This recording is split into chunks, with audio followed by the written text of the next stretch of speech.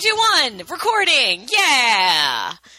Call recorder Skype did a weird little thing where it threatened me and made me think that this wasn't going to happen, but it's happening, Christine. It's happening now. I'm so excited. Episode 53 of the Feminine Critique. 57, 192. Yay, arbitrary number. Lucky 17, woo! We'll say 53. We don't have to mean it, but we're going to say it. Feminine Critique, I'm Emily. I'm Christine. What are we recording? We're recording the Feminine Critique episode 53. What are we discussing on episode 53?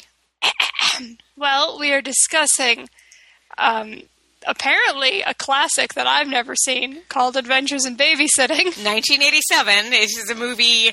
I'm really happy that you'd never seen it. I had never seen it. I had seen it a lot. I'm sure you did. I'm shocked I didn't. It was one of those perennial VHS, but it was also one that I had not seen as an adult. Ooh, that's exciting. So this will be an interesting discussion. Yep, so that's it for us today. Only that one. No, I believe there was one more. Don't we cover 2 movies? Because, Christine, if we only covered one movie, then we wouldn't be called The Feminine Critique. We would have been called my other idea for the name of this podcast. Do you remember back in the day? No, I don't. I was really proud of this. When we first, way back when, folks, started talking about doing a podcast, we were throwing out names. Because originally we were like, we'll just cover one movie. We don't really need to do 2 movies. Everybody does 2 movies. We're going to be different.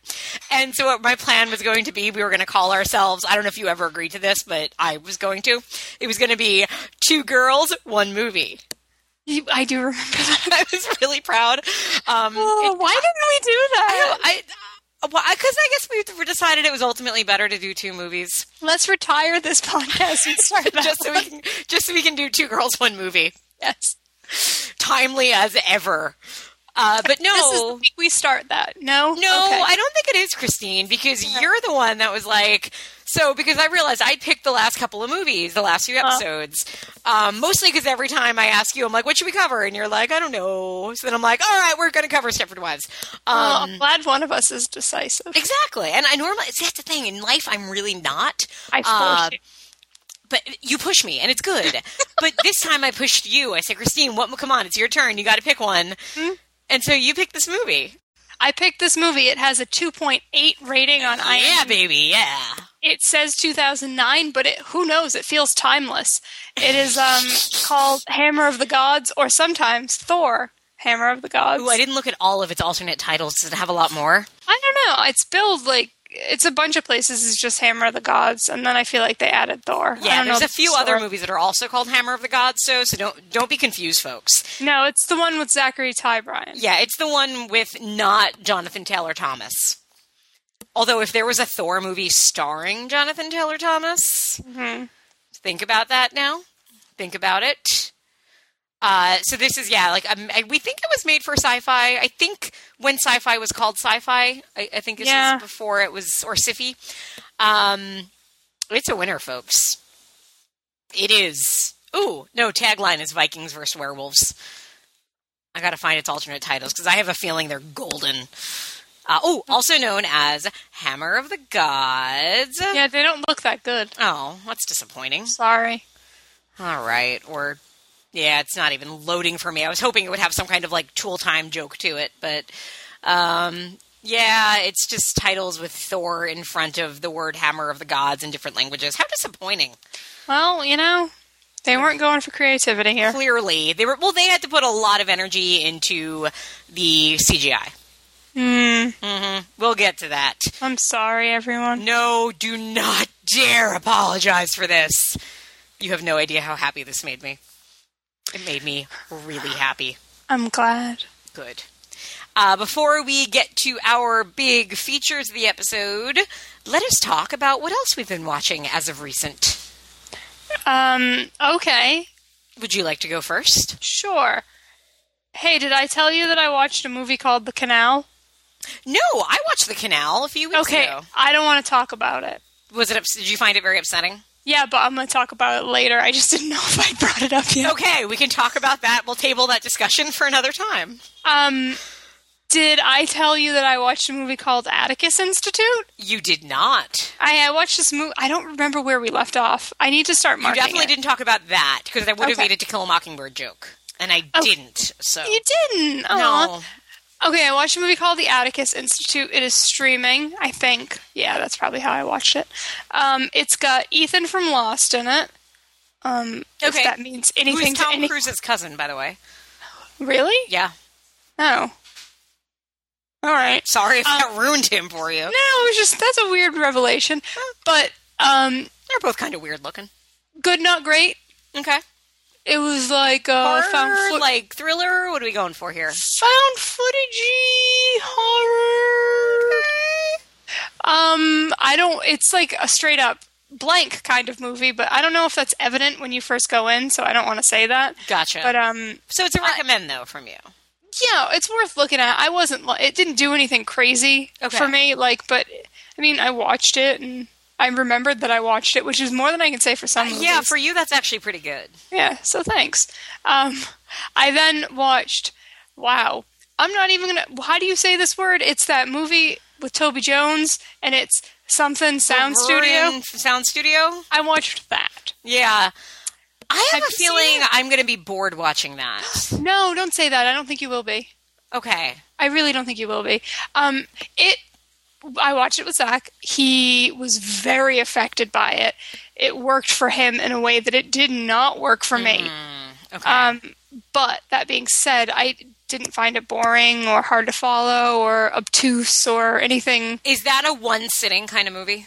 Yeah, I'd say so. I had that Please, feeling. yeah, I would definitely. I think you're doing yourself and the film a disservice if you break it up. But yeah, recommend. For sure. I really like Toby Jones.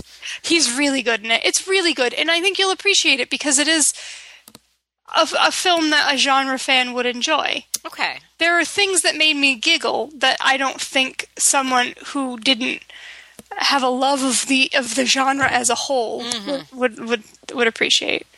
Okay. But yeah. I'm intrigued. Yeah, you should watch it. I've been debating for a long time. Kind of heard mixed things, and a lot of people really like it. It's just my worry was the way some people talked about it. I'm like, it sounds kind of boring. Well, I can see that, yeah, because it's a very tiny, tight, small movie, but like in the good ways that can be. Okay. I'll put it on the long list. Yeah, if you're clicking past it and it pops up and you have the slightest inclination to turn it on. You should. I don't think you'd be disappointed. Okay, cool. All right. Well, I know you saw Mad Max as well. Yes! So I saw Mad Max. Oh my god, did it change your life? A little bit. So I didn't see it, like I know you just saw it. I didn't see it, like, right away like everybody else did. Everybody else other than me. Yeah, but everybody saw it, like, legit straight out the box. Yeah, and it was. You couldn't go on the internet because I'm like, it's like there was a party and I wasn't invited to the party. Yeah, I didn't go right away because I honestly didn't have very high hopes for it. Because it had been... The trailer not get you? The trailer got me. The trailer was awful. I thought the trailer was terrible. And it had been shelved so many times and pushed back and pushed back and pushed back. And, like, some of the scenes in the trailer looked so overblown, like, unnecessarily so. Oh, there's no such thing as unnecessarily overblowing something. And I was just like... that's what she said. Exactly. And I was like... Meh. And then, I'm not gonna lie, for the first 20 minutes, I was like, I'm out. I don't like this. Ooh. This is dumb. I want to leave. I'm not going to like this. I am going to be the asshole that doesn't like this. And then you would have been if you didn't like it. I know. And then I loved it. And I cried, and it changed my life. And didn't it have everything you've ever wanted in a movie, basically? Yep. Yeah. Yep. It was perfect. It was. Yeah, I would say it was a perfect movie. It was so fucking good. Yeah. And I did like it. And I was prepared to not, because like things people were saying, I was like, really? It was one I was starting to get worried about it being not overpraised, but just that the things, like, even without paying attention to what people were saying, it was still like I saw the picture of the guitar player and I saw all these articles about how pro-woman it was, and even then I'm like, I'm going and I'm really excited to see it. Like, I hope it didn't.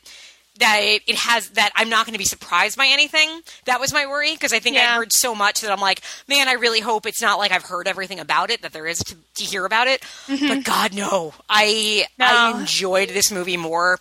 The last time this isn't a good barometer because this was fairly recent, But the only time I've had this much fun at a movie was with Step Up 5. Yeah. Because it was just, I was smiling the entire movie. You know what? I can't speak for the two of us, but that might be the last time Zach and I had that much fun at a movie too. Like, that's a really good point. People have made comparisons to Snowpiercer, Okay. which I also saw in the theater. And leaving the theater, I had a similar feeling, and like very upset and very hopeless, like really not feeling too good about things, which is good. I mean, the movie did its job. Yeah, but I think it's a good comparison too, because they both. The thing that I realized about, I'm like, with Snowpiercer, it's not just a great concept, and it's not just a really good action movie. It's made, I feel like I can feel the director's energy in that movie. I feel like everybody on set was going with it, and the director was like, we're going to do it, and we're going to do it right, and everybody was there for it.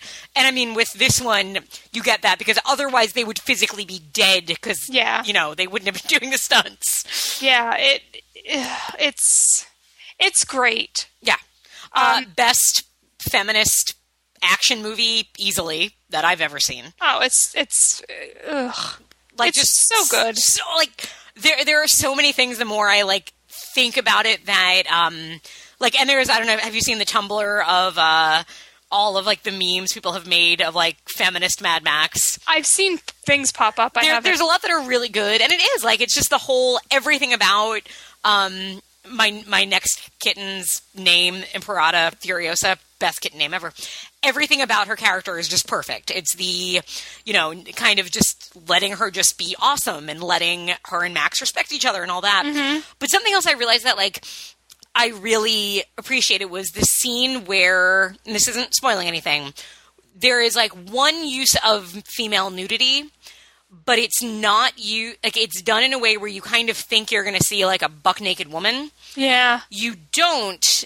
And it's like, it was this kind of choice where they kind of had to express that there's a naked woman up here, but and I have no problem with nudity in film, but the idea that if they had kind of showed her buck naked, it would have kind of felt like it was pandering to a certain audience, and that they didn't have to, but they didn't have to cover it up in like an awkward, forced way of not showing her naked. Like, the way just that was handled made me so happy, because I'm like, that's exactly how you do that in this kind of movie. Mm-hmm.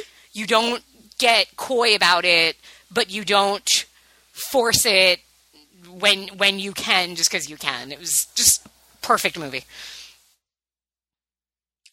I really enjoyed it. Yeah. Just so good. It was very good. And this, by the way, this podcast is powered by a guitar player with a flame. Even that was so stupid. And no, it wasn't. It was awesome. It was dumb. It was awesome. But it was really great. It was so great. I love the drum guys, too. The drum guys were awesome. I did, too. Like, I kind of hope that would be my job in that scenario. Really? I would be the old lady with the seeds. Oh, they were too badass for me. I'm not that badass. I wish I was that badass. You stop it. No, you'd be the old lady that the old lady with the seeds hangs out with. Okay, I could do that. Yeah, we'd hang out. Yeah, all right, we got that. See, we got our plan. There you go. We did it. Glad we resolved that. I'm glad you went and saw it in the theater. I know that you in theaters sometimes. Well, I did actually. I'm really happy with how I saw it. I went to the AMC Empire Theater for it, and I did the 3D Prime. You did 3D. I did 3D. I did 2D. Oh, 3D worked great.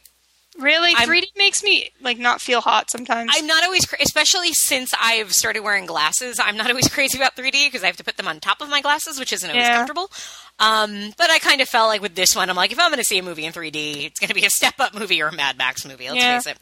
But I don't know if you have this at your theater's Prime. No. What it is? I don't even know what that is. Okay. I hate living in Texas. Tell me what that is. Okay, it's magical. So the seats, they're like lazy boys. They recline, and they're really soft and comfortable. And you pick where you're sitting too. Apparently, the sound is like enhanced, where you hear it, like you can feel the sound, quote unquote. Which I really just think when it's really loud, your chair kind of vibrates. But the other great thing about it is it makes the rows much more divided.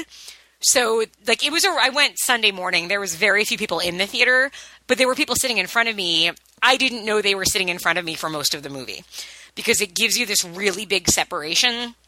So, like, if you're somebody like me who one of the reasons you don't go to the movies is because you can't stand the people that go to the movies, it's a really good way to see a movie. So, and it was, I think, $2 more, and it was worth it for me who doesn't go often. And on a Sunday morning, it meant it was like $14 instead of $12. So, yeah. I was happy with my choice. Well, I'm glad. That's kind of like what they do with the Alamo with the reserving seating. Yeah. But I don't know if they have recliners. I know they have those little box seats but I don't go there very often. Okay. Yeah, there's a lot of different ways to fancify a movie theater. I am all for the European style of like $25 for the movie, but you can order your food and you can relax and like I would totally be in for the deluxe movie theater experience over the pay more money than I want to for a mediocre movie experience. Yeah, I guess that makes sense. That's me, though. No, you speak truths. I like being fancy sometimes. You are a very fancy lady. Indeed. I am drinking wine from a plastic cup right now. What? It's an unbreakable wine glass. Yes, I've managed to break one. But like Bruce Willis, right? Except with more hair. Nice. Which is kind of weird for wine, but I'm going with it. You. Yeah, more movies. I do. I'll go fast, though. You can take your time. I got nowhere to go. I watched Masters of the Universe. What prompted that? Because it's great. Well, but I know that. I mean, we just got a Roku. I think I might have mentioned this. Oh, okay. And it was just, like, playing on, like, Roku was like, hey, watch this. And I was like, all right. All right. That's a childhood favorite. Like, that determined a lot of, like, my kind of understanding of what life would be like as an adult. I think I kind of thought I would be Courtney Cox and run into masters from other universes, but that didn't happen, sadly. Yeah, I forgot how much I liked it. Like, if you would have told, like, I would have been like, yeah, I saw it a bunch of times when I was a kid. But, like, it really stuck with me, and it's really awesome. It's really There's a lot of sparkly stuff in that movie. Yeah, I think it's a great There's movie. A lot of glitter. It holds up, is what I'm saying. Good. So, yeah. I watched a documentary called The Source Family. I think that's what it's called. About, like, cults and guys doing things, and I don't know. Any good? I thought I liked that subject matter, but then I watched this and I was like, I guess I do. I don't know. The dude was so dislikable that the whole time, like, they never talked to him. So I'm like, so he's dead, right? He's dead. He's gonna die. He's dead. Like, I did not like him. So I just waited to find out if he died. That was basically what kept me hanging on. Okay. It's on Netflix, if you're into that. I mean, I really like cults. Not like I want to be in one. But... No, maybe I do too. Maybe you should take a look at it. Okay. It's interesting. Okay. They talk a lot about food and nutrition at the beginning, and I was into that. And then they stopped, and I got sad. Do they, like, give recipes, or? No, not that in depth. The Source Family? Yeah. Okay.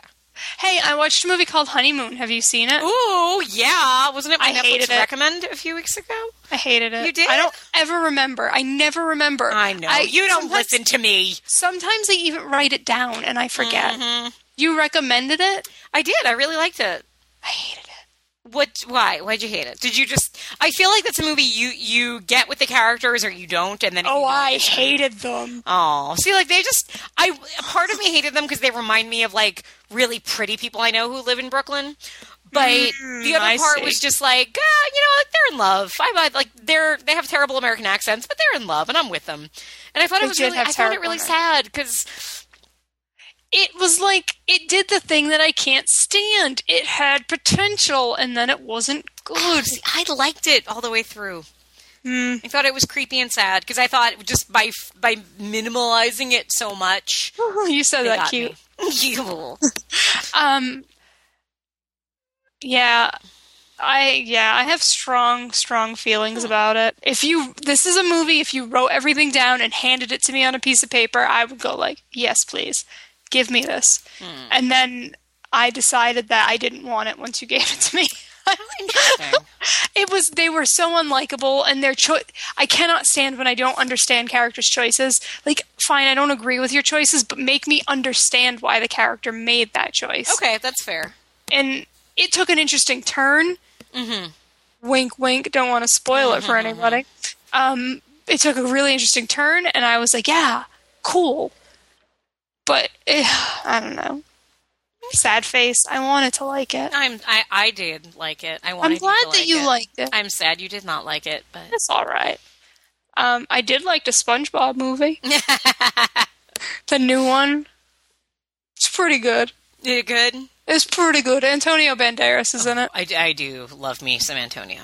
I don't know. SpongeBob's really funny. And SpongeBob is funny. This movie's real funny, and it's really cute, and there's these pigeons in it. Are they pigeons? Or are they seagulls? Maybe they're seagulls. Yeah, they're seagulls. That wouldn't make sense if they were pigeons. And pigeons are like flying rats, if that helps. But they're We've been in New York for a while, so I don't know if you remember. I know. I forget sometimes, because when I see them around here, they're cute.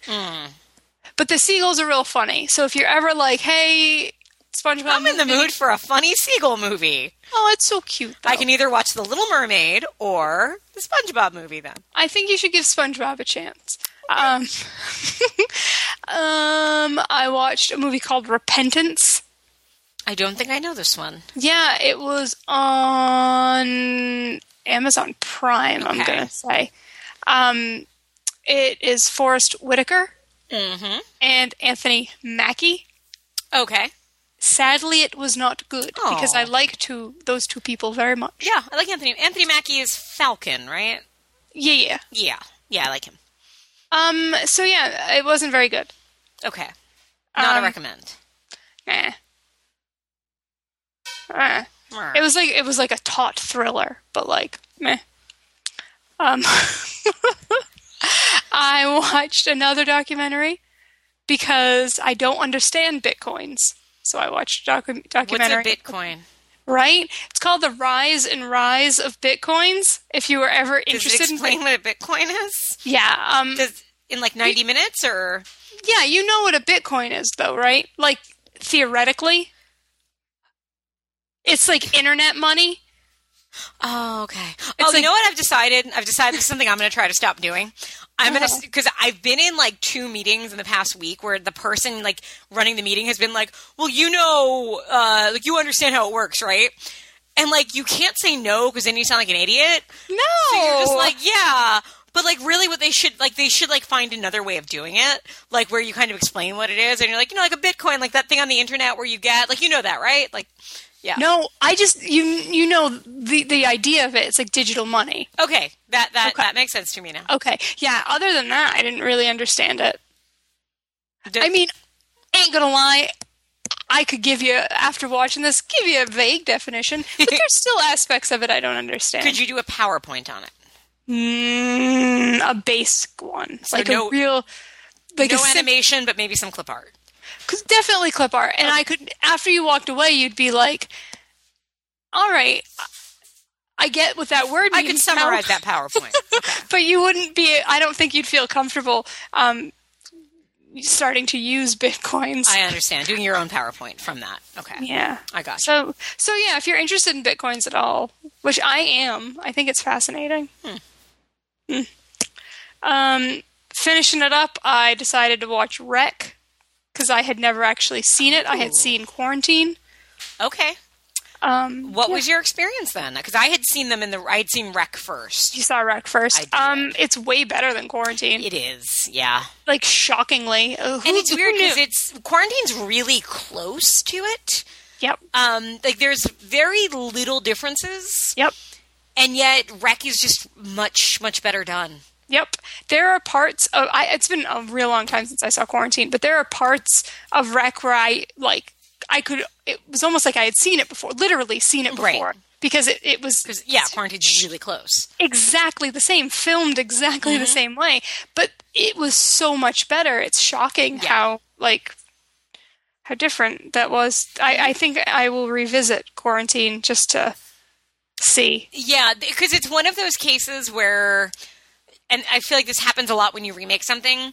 When you follow it so closely, but you make tiny changes, those tiny changes end up being, like, you have to analyze them.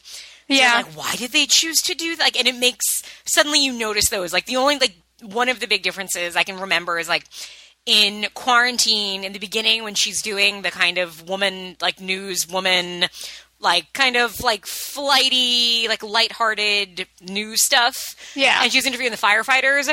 There's in quarantine, there's a part where like the firefighters are kind of like talking about how they're going to get with her, like Ugh. that kind of thing. And it's like this tiny thing, and it's not that weird for a movie, but because they don't do it in Rec, it stands out so much more. Yeah, because you like it better when they don't do it in Rec. Yeah, it's interesting. Yeah. Yeah. Well, I watched Rec 2 after that. Okay, I would figure you would. And this will continue. I will continue to watch them. Wow. Not as good. I remember people going crazy for Rec 2. And I liked the idea of how they did it, where it's kind of like a straight continuation of that night. But I remember like feeling like, I don't know, I don't think it's nearly as good as the first one. Yeah. And I didn't get why everybody thought it was. It does so many things that I just, that I can point to. I feel like I remember, too, involving a lot of, like, found footage of my characters I hated. Like, there's more teenagers in it. There are teenagers. Right? Yeah. It reads very much, it plays very much like a video game. Mm-hmm. Like, yeah. Like, which I think is what some people might have liked about it, but the first one totally does. So I can't say I liked it and the first one didn't like it in the second one, but the second one gets real, like, there's like the switching perspective, like camera in camera, so you can look at the other person's camera, and then like switching cameras, so then you're with those guys as cameras, and now there's new people, so you're using that camera, and then there's another person. Oh, it made me like, it gave me fatigue. Understood. So I will watch the third one. Have you seen the third one? I have. The third one was funny. Is that the one on a plane, right? Or something? No. The one on the plane is Quarantine 2. Oh, okay. So there's no wreck on a plane? Not yet. Zach, there's no wreck on a plane. Oh, we're disappointed now. We've been waiting for it. Well, no, part 3 is fun because 3 is wreck at a wedding. Oh, exciting. So that's kind of fun. Hey, does that one lady... Spoiler alert, everybody stop listening. Does that one lady keep showing up? I feel like... Ooh. See, 3... Here's the thing about 3 that's really interesting. I think the answer is no, but I believe she does in part 4. I haven't seen part 4 yet, but I've heard she does. Interesting. Yes. What part 3... I watched it with Brannon, who hadn't seen the first 2, because I asked the internet if that was okay, and the internet told me, yes, you do not have to see part 1 and 2 to watch 3. Okay. Because Rec 3 basically takes place the same time as Rec. Interesting. In a different... It's like this countryside wedding. So it's just done somewhere completely else at the same time. Has a very different tone. It's a little bit, like, gets a little kind of goofier, but still has weight to it. I liked 3. I'll be very curious what you think of 3, because it's very different from the first 2. All right, well, I'm probably going to... I'm going to watch it soon. Because they're all on Instant, I think. I don't know if they still are. They weren't. I have not been getting them that way. I think Rec 3 is on Instant Watch. Check Netflix, because I'm pretty sure Rec 3 is there. Okay. I know the fourth one definitely is. Oh, I haven't watched the fourth one yet. Then I will watch the fourth one. Rec 2, Rec 3... Tone... I forgot what I was going to say. Sorry. It's okay. It had something to do with the thing and the other thing, and maybe one other thing about the thing we were thinking about. Things. Yeah, point being, I want to hear what you think of Rec 3. Yeah. Because it's different. Oh, okay. I know what I was saying. The first 2, I think it was a team, it was a pair of directors.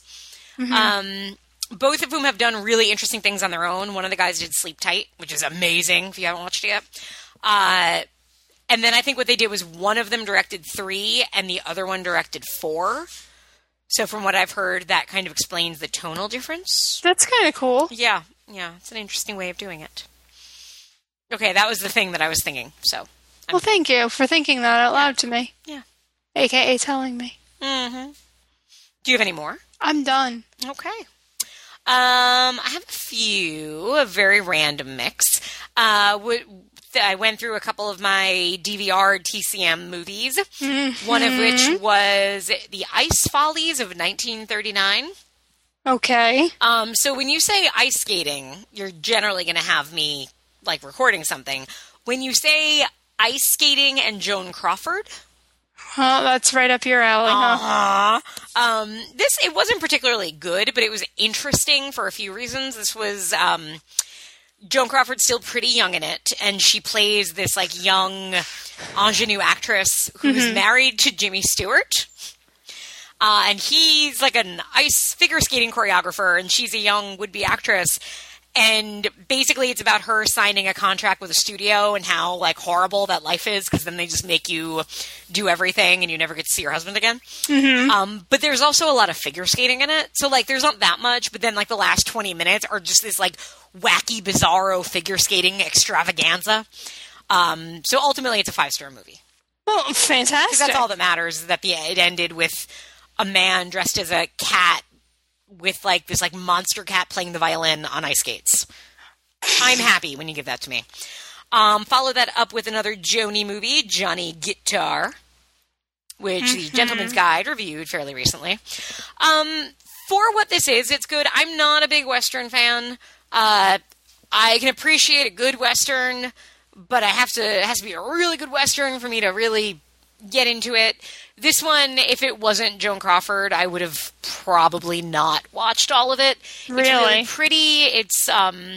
It's good. You know, it's fine. It's just a kind of, so much of it is kind of getting into that mode of, like, I feel like when you watch a Western, you're not just watching, like, oh yeah, I like, this is a tale of redemption, or this is a tale of vengeance or whatnot. There's also that, like, but I'm watching a Western. Like, it's the way, you know, people dismiss musicals as, like, oh, I hate musicals, but I love this one and this one and this one, which people always do. Yeah. I kind of feel like that's sort of me with Westerns. It's like, I'm not a big fan of them. Except for the ones that you are. Exactly. Yeah. And with this one, it was good. It just wasn't, it was only for me because it was really interesting to see it kind of be about two powerful feuding women, which was a good aspect to it. It was just overall, I just had a hard time really giving myself over to it, I guess. Yeah. Have they remade anything like that? I don't think so. I mean, unless you're talking about Bad Girls. You know. It just seemed rife for the remake. Yeah, that's a good point. Especially, like, after, because you keep getting these, like, mini Western renaissances. Yeah, suddenly people want to see Westerns, and then, like, one Western flops, and they're like, oh, no Westerns for the next 10 years. Yeah, that's true. We're in the no Western period, right? I think we are back to the no Western period. Okay, well, it'll come back soon. We'll it'll give it time. Back around. I watched, I'm so curious if you've seen this and what you think of it, Brian De Palma's Mission to Mars. I can't speak to it because it's been that long. This is such a weird movie. Like, Zach brings it up and I don't know what he's talking about. Like, I have that little memory of it. It is, oh man, I wish you'd remembered, because it is... That is, yeah, hold on. It's Tim Robbins, Don Cheadle, Gary Sinise. Gary Sinise, right? And Gary Sinise's hair is weird or something. I don't remember his hair. He's wearing a helmet, like a space helmet for a lot of it, because he goes to space. I just literally typed in www.missiontomars. Is there a URL for it? No, I think I spelled mission wrong, you guys. There's no H, Christine. Mission. What's weird about this movie is... I have never watched this movie as a De Palma fan, quote unquote. Okay, because I feel like you could watch it that way completely differently than if you're just watching it. Yeah. Because there are very small De Palma, like the opening scene is like a barbecue, and it took me like a few minutes to realize, I think this is either one shot. No, his hair is so weird, Emily. Is it weird? I don't remember it being weird. He was wearing a helmet for a long part of the movie. All right, everyone. I was distracted by the product placement for Dr. Pepper and M&M's. Oh, really? There was so much product placement for... How do you put M&M... Like, how do you leave Mission to Mars and be like, M&M's? That's all I remember about the movie. Although Mission to Mars, I get it. That's actually brilliant. M and M. No, see? See what they did? The stills I'm looking at on IMDb make it look very pretty. Here's the thing. It's year 2000. The year 2000.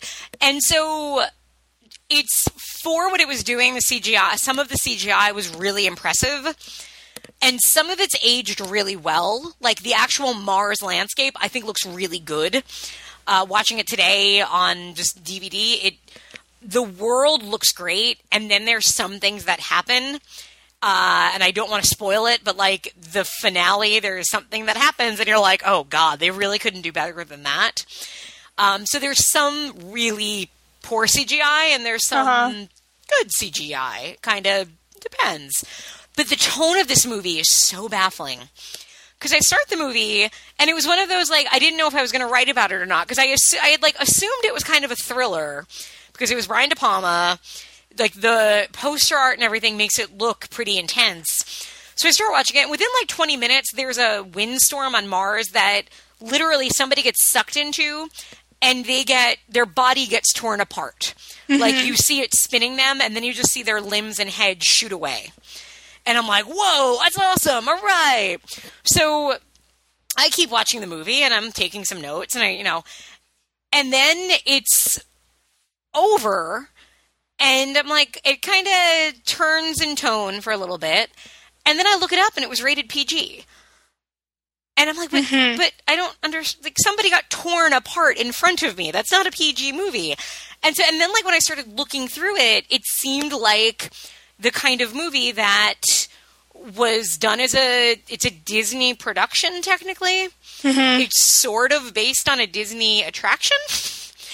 Mm-hmm. But yet you have people dying and people getting torn up, but then your tone shifts. It's just weird. It is such a strange movie that clearly was very confused as to who it was being made for. Yeah. And was just, you could tell the budget just kept getting bigger to the point where things got very confused.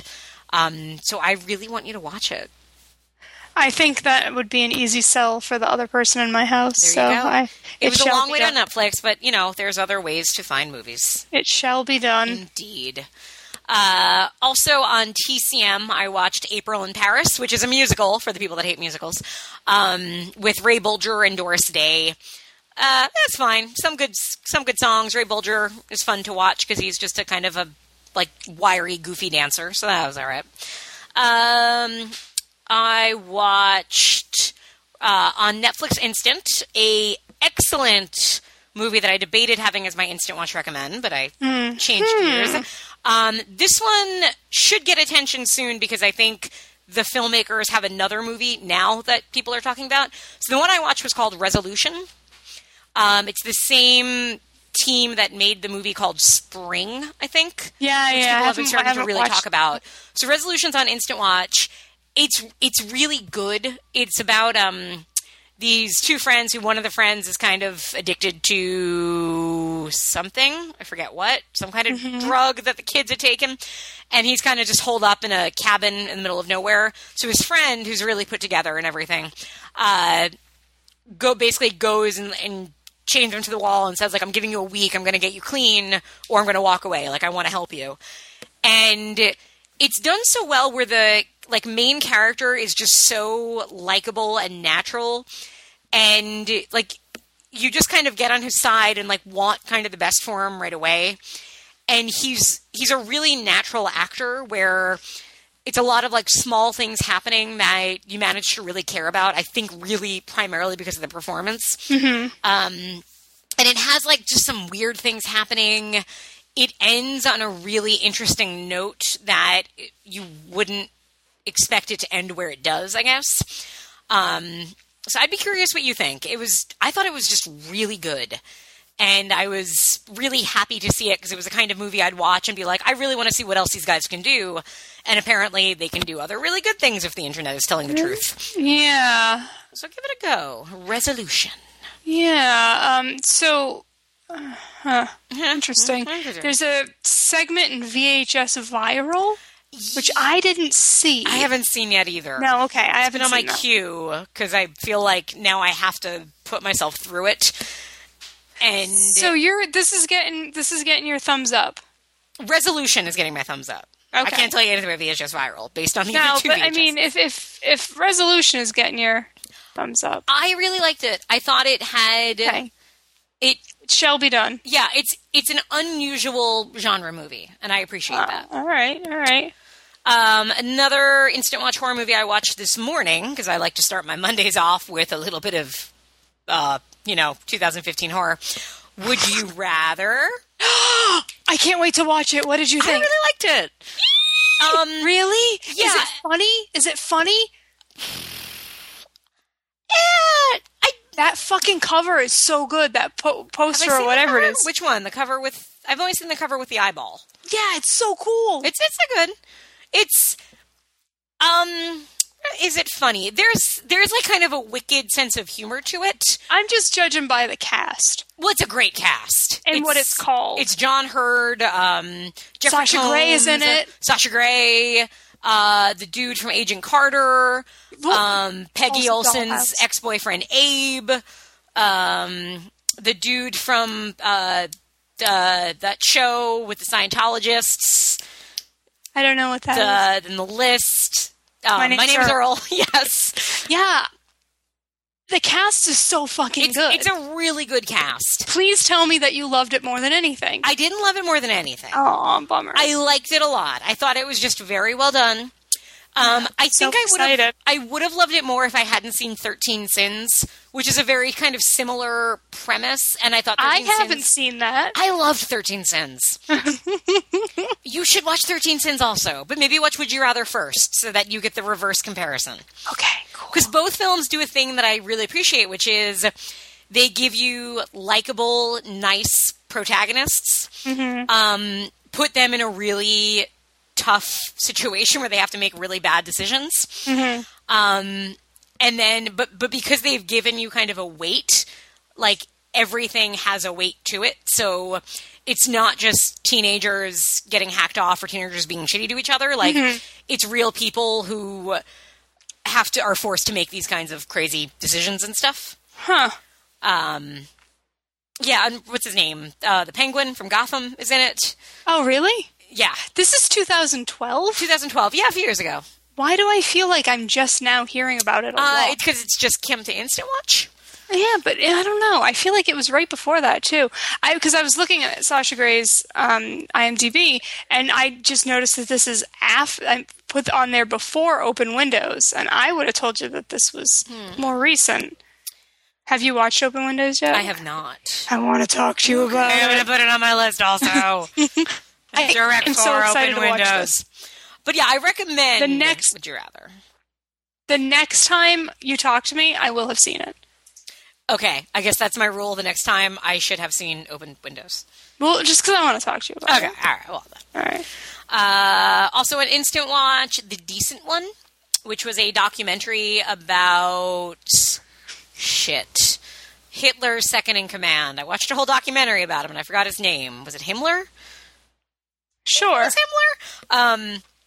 Interesting way of doing the documentary. Basically, it's the director had obtained letters from Himmler, we think, Sure. to his wife and to his mistress, and like other letters back to him and all that. So it's just kind of reading letters over some real footage and some, I think, stage footage. If you're interested in Nazis, it's a pretty interesting watch. I actually am. You might enjoy this. What it does is it basically, like he is a monster. He is one of the main instigators of the Holocaust. Basically, he's the one that like figured out the best way to do things. But what the movie does is it gives you context to like he was also married and loved his wife and loved his daughter, and like it's that way of like forcing you to look at this monster as a man that just in itself is kind of an interesting way of seeing history, I guess. So there's that. There's some footage that isn't very pleasant to watch, but it kind of should be, because I know. When I hear the Holocaust wasn't a good time for anyone. That's the tough thing about kind of finding it historically fascinating, is that it's... Right, as a result, you're seeing some awful things that you don't really want to stay in your head, but hey. Okay, two more. Also in TCM, Mystery of the Wax Museum. What's that? 1930s or early 40s horror movie, British. I love me a wax museum. It sounds like it. Wax museums are just great. This I had never heard of. It's a wax museum horror movie. There's a dude. He runs a wax museum. everybody's like, wow, those wax figures look so real. That's because they're dead bodies waxed over into wax figures. It's pretty cool and pretty grisly for its time. Like, there's a scene where kind of like you see what's under the wax and it ain't so pretty. So this was a fun one. And then the last thing I watched, also on Instant Watch, was the Disney animated Robin Hood. Okay. Fun fact. When I was a wee gal, I had to go over to my grandmother's house. I hate this grandmother. I hate her. What I will say is that most of the time, I could watch Muppet movies. Sometimes she would put this movie on, and I would be so pissed off that it wasn't a Muppet movie that I don't know if I actually hate this movie or if I'm just mad. You hate it because you hate your fucking grandmother who didn't like the Muppets. So is this a good movie, Emily? I really liked it. Yeah, it's charming. The music is great. And it's a really different kind of Disney movie to me because and it's funny because I remember I used to see it a lot. I think they used to show it like in elementary school. And to me, it wasn't what I liked from Disney movies as a kid because I was more like, I want princesses because I'm lame. You were adorable. Yeah, but like Little Mermaid was my favorite movie of all time as a kid. Me too. Yeah, and but Labyrinth. I mean, just the feminist in me is very disappointed in myself with that. Well, we were little. We didn't know. She had great hair. I know. But so this one as a kid, I just never paid attention to. It was one of Brandon's favorites, and so we watched it, and it's really charming. Just the voice acting is great. It's Peter Ustinov as the big villain, and he's having so much fun. It's really funny. It's the way they kind of do it with sort of like Brandon pointed out, it's a small southern town with like British overlords, basically. Mm-hmm. And it's really an interesting kind of voice dynamic. And the music's really good. It's charming. It's great. If you have kids, show it to them. But if you're just like, I kind of want something innocent, it's a good watch. And it's so short. Like, it just flies right by. Okay. Yeah. I believe you. Those are my watches. Hooray! Minus my instant recommend, which I'll get to later. Me too, even though I already said it. But me too. You're all forgot. Yeah, like I'm going to edit that. It's just confusing. All right, so should we take a break? Well, we are going to take a break. Yeah, let's There's take no choice a break. in that. But what do you want to talk about first, Christine? Let's talk about Thor. Oh, you want to talk about Thor first? All right. Yeah. So we're going to come back and talk about 2009's Hammer of the Gods.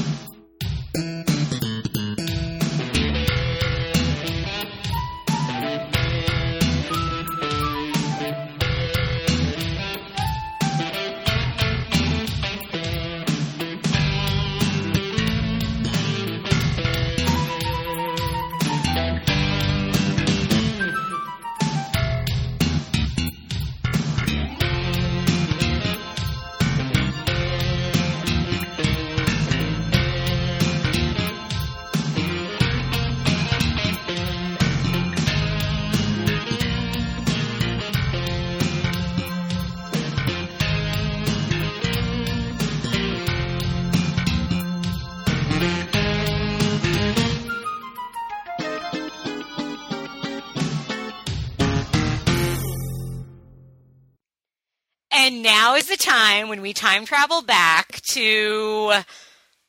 Any idea when this movie takes place? Viking times. We travel back to Vikings. Yeah. To somewhere in like Bulgaria or wherever they filmed, Romania. CGI screen, I don't know. Yes, CGI-istan. The capital of which is Uwe Bolistan. Yeah. Yeah. So, yes, come back with us to a simpler time. A simpler time. A wonderful time, if you will. Christine, tell me what this movie's about. Because I'm honestly not really sure if I know. Okay, I think I might know. Okay, Okay, so there are these guys, and 2 ladies are with them. But also, there's mostly guys, and they're on a boat, and they end up at this place, and I think they call it Midgard, but even though in the other Thor movie, Midgard is Earth, but I don't think it was Earth. Anyways, they get there are these wolf creatures, but then something fishy happens, and I'm like, this is going to play out a certain way. And then, spoiler alert, it does. The wolf creatures actually turn into people, or vice versa. And then Zachary Ty Bryan, who I think is just going by Zachary Bryan at this time. Oh yeah, he's respectable now, Christina. His name is Thor. So like you don't know where this is going to go, right? No, it's not Thor at first, isn't it? Yes, it is. Is it? Is it Thor from the beginning? Ben had Thor. Yeah, it was Thor. Oh yeah, it's Thor right from the beginning. He just keeps having flashes of some dude that's clearly not him. Like a buff guy with like really long blonde hair, and he's like, "Why do I keep having these things? These and then, sexy nightmares." And then people are like, "It's a thing, prophecy. That's the word. So that you can get this hammer, or there's going to be a hammer, and then blah blah blah blah blah." He gets the hammer, hits these werewolves people, and then it ends. So it didn't actually have to be as long as it was because nothing. It was like exactly 90 minutes long. It was timed exactly for Sci-Fi's commercials. But it felt like it was hours. We had such different experiences. I started watching it at night, and like I was trying to plan it so that I would be able to finish it on my commute the next day. But then, like, by the time I finally paused it to go to bed, I had, like, only had 20 minutes left. And I was so sad, because I'm like, oh, no, I want more of this movie. Oh, no. Now, why did you want to cover it? I don't know, because as a goof, we put it on and watched the first, like, 5 minutes of it, and I went, oh, my God, this is terrible. I should make Emily watch it. Yeah. And then it happened. I'm better for it, personally. Oh, I'm glad that it worked out. Yeah, this movie's terrible, but it's amazing. Like, it's... Because at first I'm like, this must have been the Asylum Thor. But no, this was 2009, which means, like, Kenneth Branagh was like, I could direct, like, The Village and call it Thor, and people would still be happier than with this Thor. Yep. So he set the bar nice and low, which was nice of this director whose name I probably can't pronounce because he's Eastern European of some sort. Todor Chapnikov. You did it. I tried. Here, though, he's credited as Todor Toshko Chapnikov. So, this movie is really bad. It really is. So I did tell you the plot. I don't know if you want to talk any more about the actual plot.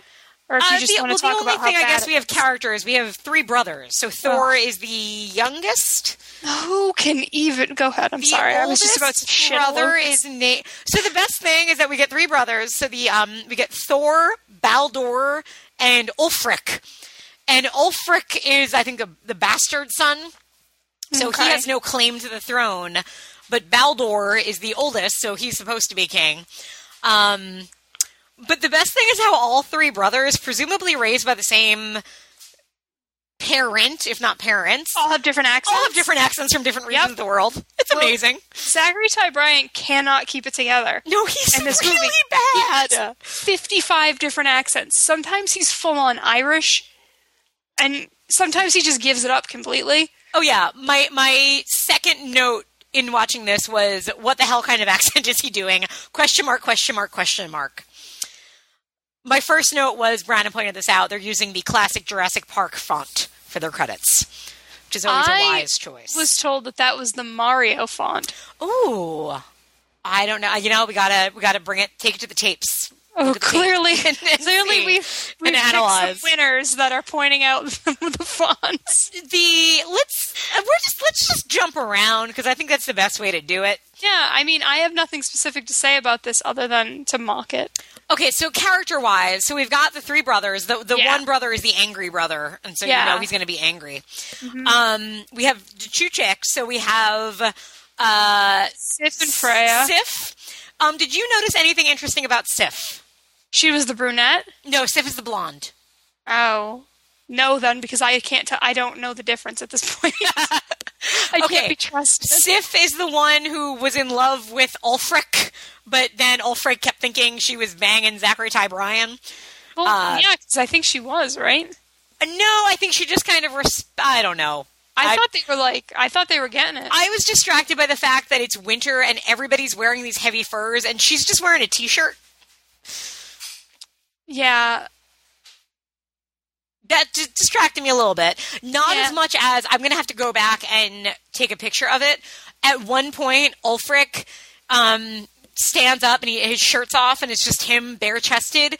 He's wearing sweatpants pants. And you can see he's wearing sweatpants because you can see the elastic around his waist. It is beautiful. No, yes. I think I marked where, at 1 hour and 10 minutes into the movie. Oh, boy. I'm going to go in and take a screenshot of it. Because I want you to be wrong about this because that just is so upsetting. What happened to me was my phone What happened to me? No, this was serious. This was a really serious situation, Christine. My phone, I'm on a new phone. It's this whole thing. But the cord I was using to charge it is dead. So I couldn't charge my phone. So I had no life in my phone. So I had to really conserve it. So I couldn't take a picture of this moment. And it was really upsetting. I'm sorry that it's okay. happened to you. I mean, you're not the one that drained the battery from my phone. But my point is, as a result, I didn't get that screenshot. But I'm going to get it before we publish this episode. Okay. It was beautiful. So we get that. My other favorite. Okay, so that's the one chick wears a t-shirt, and that's bothersome. Like it's like red, right? Yes, but she's very skinny too. So you're like, honey, if you were that skinny, you'd be very cold. She would be cold. She would not be able to handle that. No, I know. My favorite note about Freya, who is the girlfriend of the oldest Baldur brother. Mm-hmm. So she's psychic. She has visions and stuff. But the way she's psychic, all I could think about was Amanda Seyfried in Mean Girls. Yeah. It's really vague, very selective. It's like, you saw something. He's like, yeah, I saw a hammer. You saw a hammer. Yeah. It's wonderful, guys. How did you know? The dialogue, so remember in season 7 of... Okay, I can talk because he hasn't said. All right, so remember in season 7, the episode where we get a flashback to Anya's, of Buffy, I'm talking about, of Anya's I knew when she said the season number. Yeah, okay. Okay, so you remember the episode where it's a flashback to, how she became Anyanka. Totally. You know how, it's her and the big guy from Parker Lewis Can't Lose. Yeah, also NER. Yeah. And it's them. Oh, I'm right there with you. You're so with me. I love this. He should have played Thor. He would have been a better Thor. I know. He would have been great. But so it's the two of them, and they're speaking Swedish or Norwegian, but it's clearly they're reading it phonetically. Uh-huh. And that's the joke. And the whole thing was they were supposed to do it was going to be dubbed over, but then Joss Whedon realized it was so funny to hear them speaking that way. Uh-huh. That's what everybody sounded like in this movie. Yeah. They all had different accents, but they all were speaking in such, nobody understood any of their dialogue. They were just reading it until the director was like, okay, no, that's his line. Yeah, I kind of observed that as well. It was wonderful. No one really knew what they were saying. No. Let's talk about camera work for a moment here. Because when you're, making a movie, you got cameras. You do have cameras. Presumably you have equipment that the cameras go on. Who knows? So, maybe not. When you're zooming or doing a long shot, it's not it's a guy with a camera and he's walking up and pressing the zoom button. Usually it's on a big wheelie thing and the wheelie thing moves over, right? Sometimes. Not so much in Hammer of the Gods. No, not at all. My favorite was the scene where the camera's literally just, you could tell it's a handheld camera and the person's just moving it back and forth between characters and zooming it. It was wonderful. It looked really bad. And it wasn't even Asylum bad. Where Asylum bad, it looks bad because usually it just looks really fake. Mm-hmm. This just looked really shitty. It did look really shitty. No, they're filming in Bulgaria, but it didn't snow that much, so they're just kind of making do with what they got. And they're walking through this place no one's ever been before, and And they're a straight up bridge. Like a candy really, bar wrapper on the ground. really well-made bridge. Somebody left, dropped their issue of GQ, which is, I mean, it's from a few years ago, but still. Who are you kidding, is what I say. Oh, it's wonderful. So we get werewolves. The werewolves wear pants. They do. So it's pants, bare chest, CGI werewolf head. Oh, and it's the best type of CGI werewolf head. It's where it looks like it's just hovering above everything. It's like you think it's good, and then Thor decapitates a werewolf and then holds the CGI werewolf head, and it's a whole nother level at that point. Mm-hmm. You think it's good, and then somebody moves, and you're like, "Oh no!" Like severed heads, there's like a rule of severed heads in cinema and theater, which is you have to be so careful because it is 9 times out of 10 they just look funny.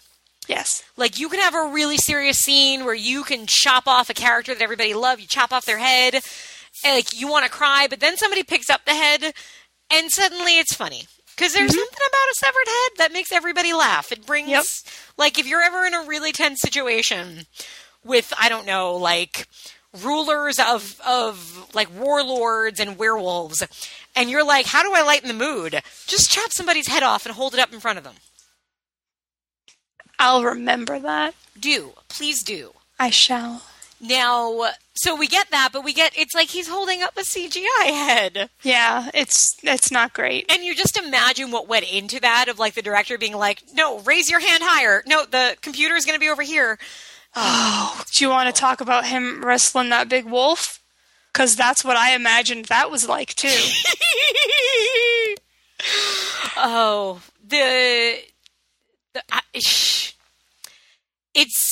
It had to be a challenge. People can be hard on actors who do a lot of action movies. We're like, oh, it's so much more real when it's like a 2-person scene and they're giving all this dialogue. No, man, it's got to be really hard to like be, I don't know, Ewan McGregor and do a Star Wars movie where like nobody's actually around you. You're just standing in front of a screen and like the PA is giving dialogue and you're reacting to it. Like that's got to be really hard. Really hard, yes. I mean, imagine that only you're wrestling a werewolf that you know is going to look like shit anyway. Yeah. Presumably. Oh, it did though. Yeah. So, yeah. Another thing that I really liked, there's a few scenes where characters are out of breath. Now, it's like, I get it, guys. Acting is hard. I'm not an actor. I'm not telling you how to do your job. But, like, Are you talking specifically about him? The scene, it's not just him. It's him and, like, 3 other characters. I really only noticed him. They're out of breath. Like, they've just fought werewolves. And they're having a hard time breathing. But, like, it's literally as if the script read, breathe, and dialogue, and then breathe. We ran after them, breathe. So it's him being like, and then we ran after them. It's so, like, dude, just run a lap and then do that scene. Channel your inner Dustin Hoffman marathon man. Do it. If you have to. If that's what it takes to get that moment, you do it. Don't listen to what Laurence Olivier has to say. Oh, can you imagine if they did a Hammer of the Marathon Man, where it's just Marathon Man, but with this exact same cast? Ugh. Or if they did, I don't know. Why do you say things like that? Give me another movie, any movie in the world. The English Patient, but with these guys instead of the cast. Ugh. It's just great. The wolves where they don't. There may have been a pair of dungarees somewhere in this movie. Yeah, maybe the wardrobe, like all around, was kind of. They had to make it work. They did have to make quite a lot work. Yeah. The wolves really wore like sensible slacks. I thought was kind of how I would describe their outfit. Yeah. Like you could wear that to like a. I don't know, like a work picnic, let's say, or something where, a work picnic. We're a work picnic. Yeah, wear it to a work picnic, guys. Yeah, I really like the scene where they run into the dude who they think might be a werewolf, but he's like, no, if you cut off my fingers, they'll prove that I'm not a werewolf. They're like, okay. They cut off his fingers, and he's not a werewolf. Honestly, probably the high point for me. Is that a thing?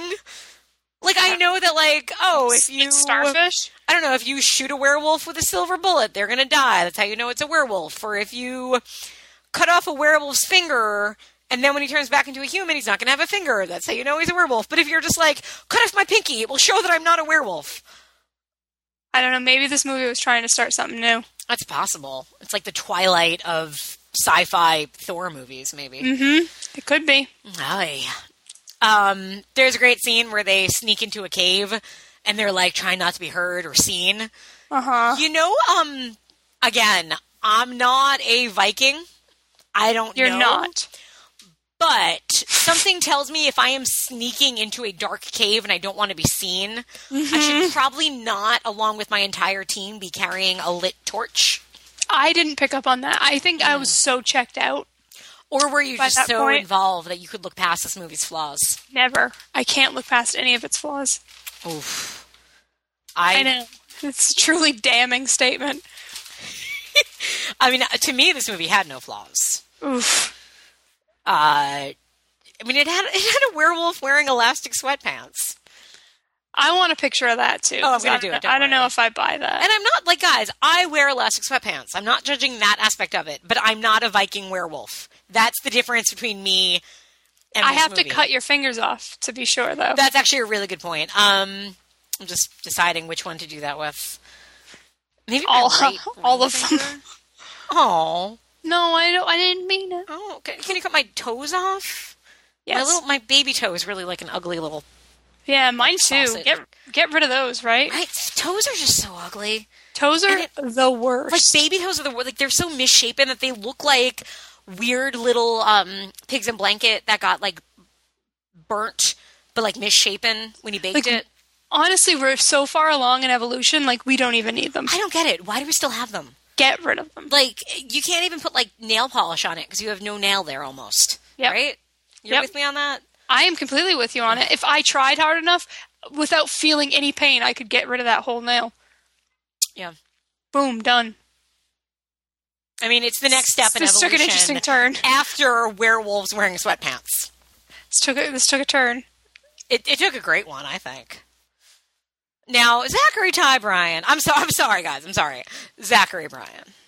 He was really trying to go legit at this point. Do you think, was this like his audition for the like real Thor? Do you think he like sent this tape in to Kenneth Branagh? No. I hope he listens to this and contacts us. I would love to interview Zachary Ty Bryan. I'm not saying you weren't good in Hammer of the Gods. I'm just... You tried. Maybe. I mean, hey... Again, like, people always trash, like, actors that do sci-fi movies. If I were an actor, especially if I was, like a Richard Mole type, where, like, I've done what I needed to do when I was younger to, like, get fame or get, you know, whatever, like, that part of my career is over, I would only do sci-fi movies. I was going to say, you would exclusively do them, right? Well, because, like, you take Richard Mole, and you watch... Like, a sci-fi movie with Richard Mole is probably about 1 out of 5 sci-fi movies are going to have Richard Mole in it. Uh-huh. He's in the movie typically for, like, 15 minutes. The movie is always set somewhere exotic, like, you know, a jungle that's probably filmed in Costa Rica or Hawaii or somewhere beautiful. And you know they're like, hey, Richard Mole, would you like to come do snakes in the Alps or snakes in the Amazon? I don't know. What's in it for me? Okay, well, we'll fly you out to Costa Rica. We're going to put you and your family up in a beautiful hotel. Beach time, lots of beach time. And you just have to come to work in like 3 days. And then we'll give you like another 2 weeks of being there. We'll keep you there in case we need you to come reshoot anything. Mm-hmm. Why would you not do that? Like, it's great work. No, it's great work. So maybe that's just what Zachary Ty Bryan was thinking. Like, this is my stepping stone to get to the point where they can hire me for a CGI spider movie set in paradise. But first I got to pay my dues. I got to pay my dues. This was him paying his dues. Mm-hmm. All right. What else has he done? Oh, now I feel bad. This was the last thing he's credited for. Nice. You did this. Like, do you think maybe he decided he was going to stop. Maybe he started a family. Maybe he decided he was going to stop. So do you want to know what his nicknames are according to IMDb? Ugh, what? Well, Zach is one. Shocker. But you know what his other nickname is? ZTB. Oof. I wonder if it's also ZB, since now he doesn't go by TB. I don't think anybody ever called him that. I'm looking at his IMDb trivia now. It's not very exciting.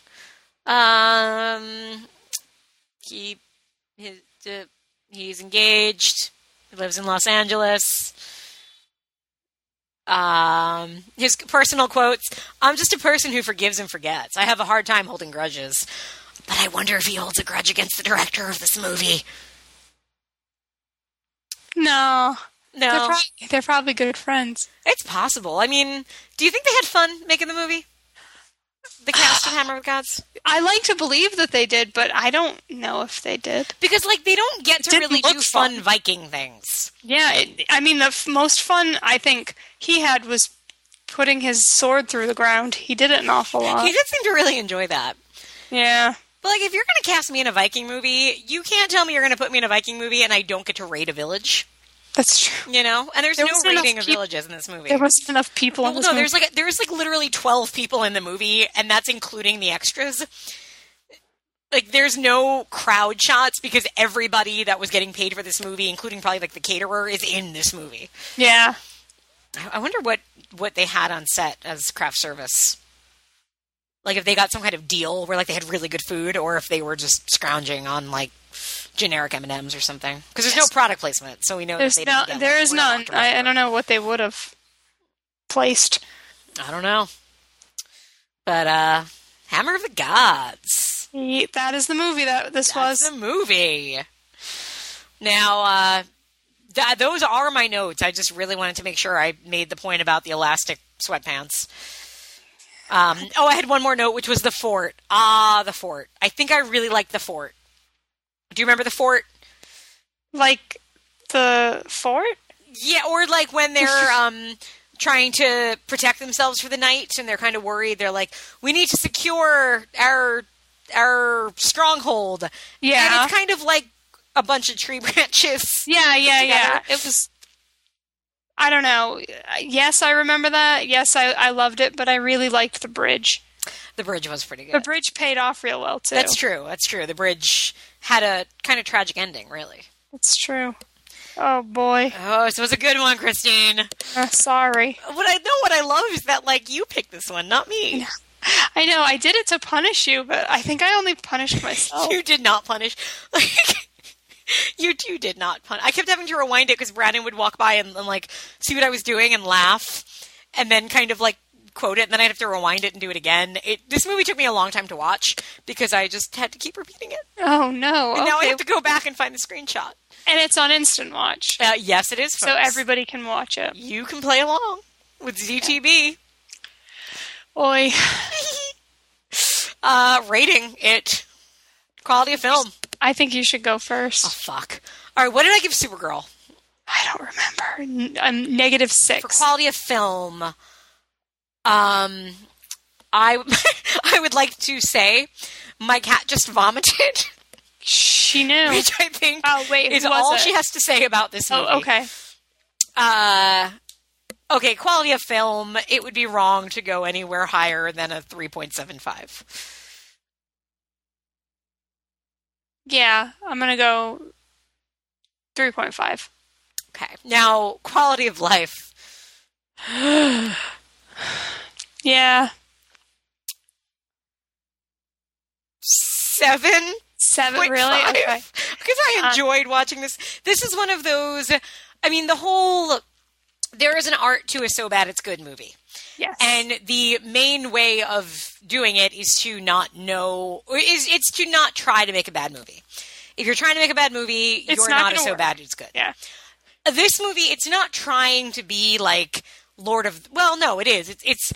It knows it can't be Lord of the Rings, but it's like, you know what? We can maybe get there. We can try. We can maybe be like The Hobbit before, 10 years before The Hobbit's made.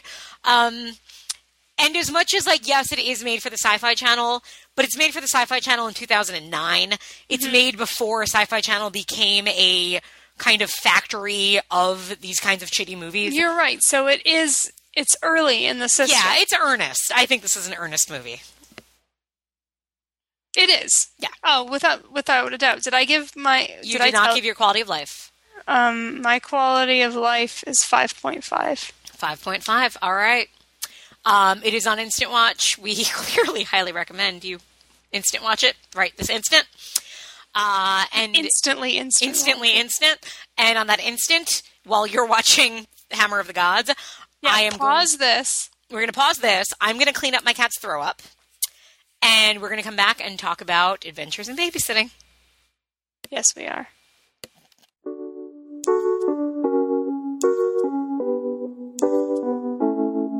Goodbye.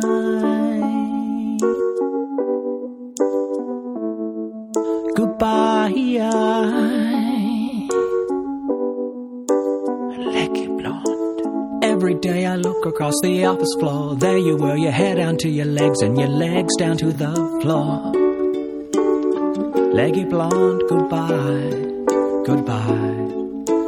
Now that you are gone, I'll never see you here for check repair. Wish you knew how much I loved your legs and your hair. Leggy blonde, goodbye, goodbye.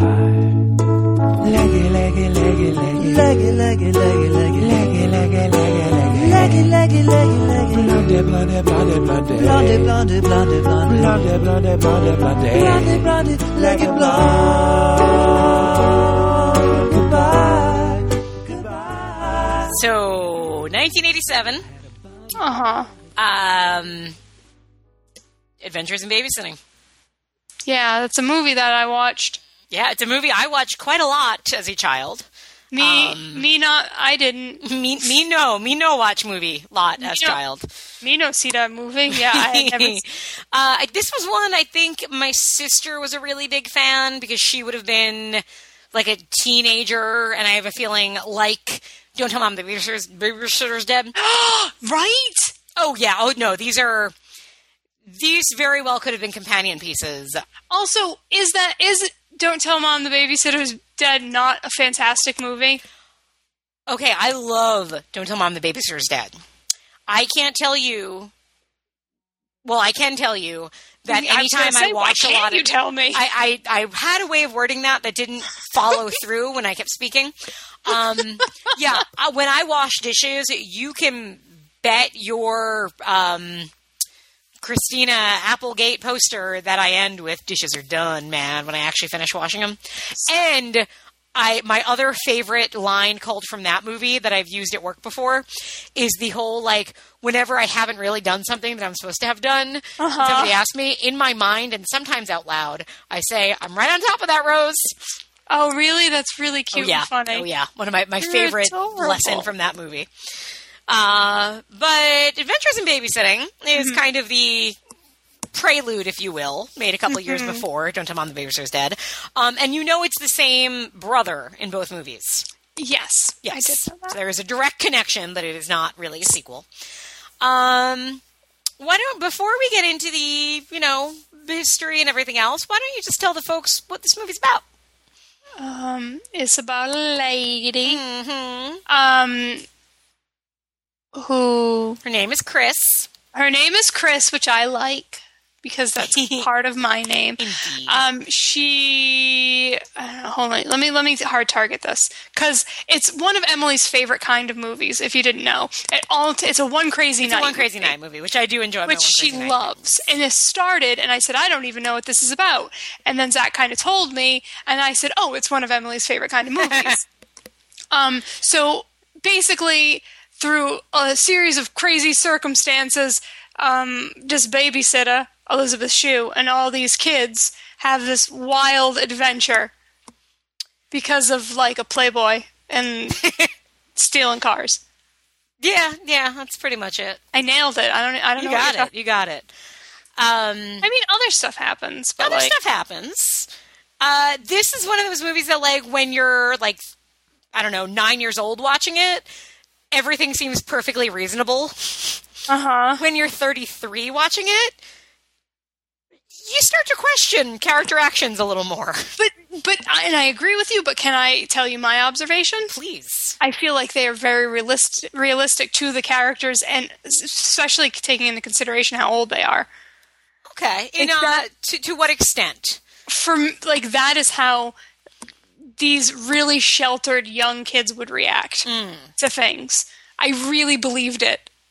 Of course it was zany, so it was heightened in that regard. Yeah. But, being really freaked out by a tow truck driver that was probably just trying to help you. Right. Yeah, look, of course somebody who maybe grew up in this city or had a little bit more life experience wouldn't be. Mm-hmm. But being really scared of every black person that crosses your path. Did that really happen? Well, they end up in a stolen car.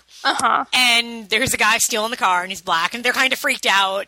And I think there is definitely, she talks differently to the black men in the movie than she does to... I need to rewatch it to see if I notice that. Yeah, I don't know.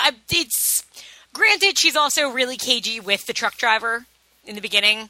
Really? Yeah. But it does kind of feel like every time she talks to, a black person, she's a little, more scared. Yeah. But again, you're right. If you grew up in a really white suburbia where, going into the city was a scary thing, and you go into the city, then, as far as you know, every black person is going to try to kill you. Yeah. I honestly didn't pick up on that. And friend of the show, Greg, had mentioned that there was weird race stuff in it. And I was looking for it, and I didn't get it as much as I expected. Okay. Maybe because I was waiting for something really, really crazy. Yeah. For its time, there was a lot worse than this when it comes to being PC about race and everything. I guess because my expectations were in a really weird place. I was waiting for some out and out hardcore racism from little white kids. I guess that's what I was waiting for. That's fair. And when that didn't happen. And as a credit to the movie, you don't get that. No. You don't have Nazi youth in the movie or anything like that. No, nothing like that. Different movie. But you do, you're right though, it's the fish out of water. Yeah. They end up in the middle of downtown Chicago with no money. Yes. Which is not going to get you far. No. Unless you befriend a very nice, helpful car thief. He was really nice. He's really nice. He was one of my favorite things about this movie. Yeah. He's just because he's just really basically trying to help them the whole time. He's just a nice guy. Yeah. And so basically they end up kind of getting stuck in a car thievery ring. Mm-hmm. You have villains, but you don't know how bad they are. Correct. And I think that's something that bothers me because this is not really spoiling anything, but the end of the movie involves a character crawling out of a skyscraper and hanging on the window in a way that, like, watching it at this age, I'm like, okay, this is a little much. Like, might have just been because I just read the Stephen King short story, The Ledge, where it's like the guy talks about climbing up like a giant like building like that and all the wind and how like you have to be a professional athlete to do it. So you have this little girl doing it, and I'm like, I don't know that it would be that easy. But that it was at like an angle. It wasn't. That's fair. That is true. Okay. You have like another character that goes out to get her, and he's a villain. But he doesn't seem like he's going to... Like, he seems like one of the lesser villains. Yeah, and at that point, I really think he just wanted to help her. Oh, no, I agree. I don't think he was kind of like, come on, kid, come up. I just need that... Like, I'm not going to hurt you. And I think he meant it. But, like, they just leave him hanging on this ledge 40 stories up in the air. And there's something to that where it's like, they all kind of have a good chuckle about it. But you're watching it now, you're like, you bastards, he's going to die out there. He's not going to last. So there's that. Yes. You know, the conscience that you didn't have maybe as a kid watching this movie that you have. Mm-hmm. I could see that. Yeah. This is Chris Columbus's first movie. Yes. He would, of course, go on to do a couple of Harry Potter films and Home Alone and much more. Yes. I caught a Home Alone. Me too. I was so proud of myself. What was it? With the little jockey. Yes, the little jockey! And like, what's funny is the IMDb trivia for this movie has nothing about that. We are smarter than the IMDb trivia for this movie. That's so weird because it's like a little random director trademark. The second it happened, I immediately second guessed myself and said Chris Columbus didn't direct Home Alone, and had to go and look, and like, no, he did, and I'm right. For me, I'm like, there's a lawn jockey in Home Alone. Like, no, I remember it in the Game Boy game. So yeah, yep, it happens like 2 or 3 times in Home Alone. It does, yeah. It's like a running joke. And the IMDb trivia for this is basically about how every female actress in the world auditioned for this part. Yeah. And they also give all this conflicting information about, like, the part was offered to Valerie Bertinelli. Then the next one is, like, Valerie Bertinelli lost the role to Elizabeth Shue. Like, there's all this stuff. Yeah. Supposedly, Sharon Stone and Julia Louis-Dreyfus were also considered for the part. Wow. I know. But Elizabeth Shue's so perfect. I think she's great in it. Because she is the way too pretty girl next door. She's really level-headed and likable and like too adult, but in a totally believable, childish way. Mm-hmm. It worked so well. Now, one of the issues I guess I had watching it now, and again, this is as a 33-year-old, yes, was like the fact that she is 17. Before they said she was 17, I said, what is she, 27? But which I was kidding. Right. And then I said it more seriously, like, she's got to be like 24 in this, and we checked, and she was 24. Mm-hmm. But the character, also, it feels wrong for her to be 17. Like, considering the stuff that happens, and that, I don't know, like, there's the frat party, let's say.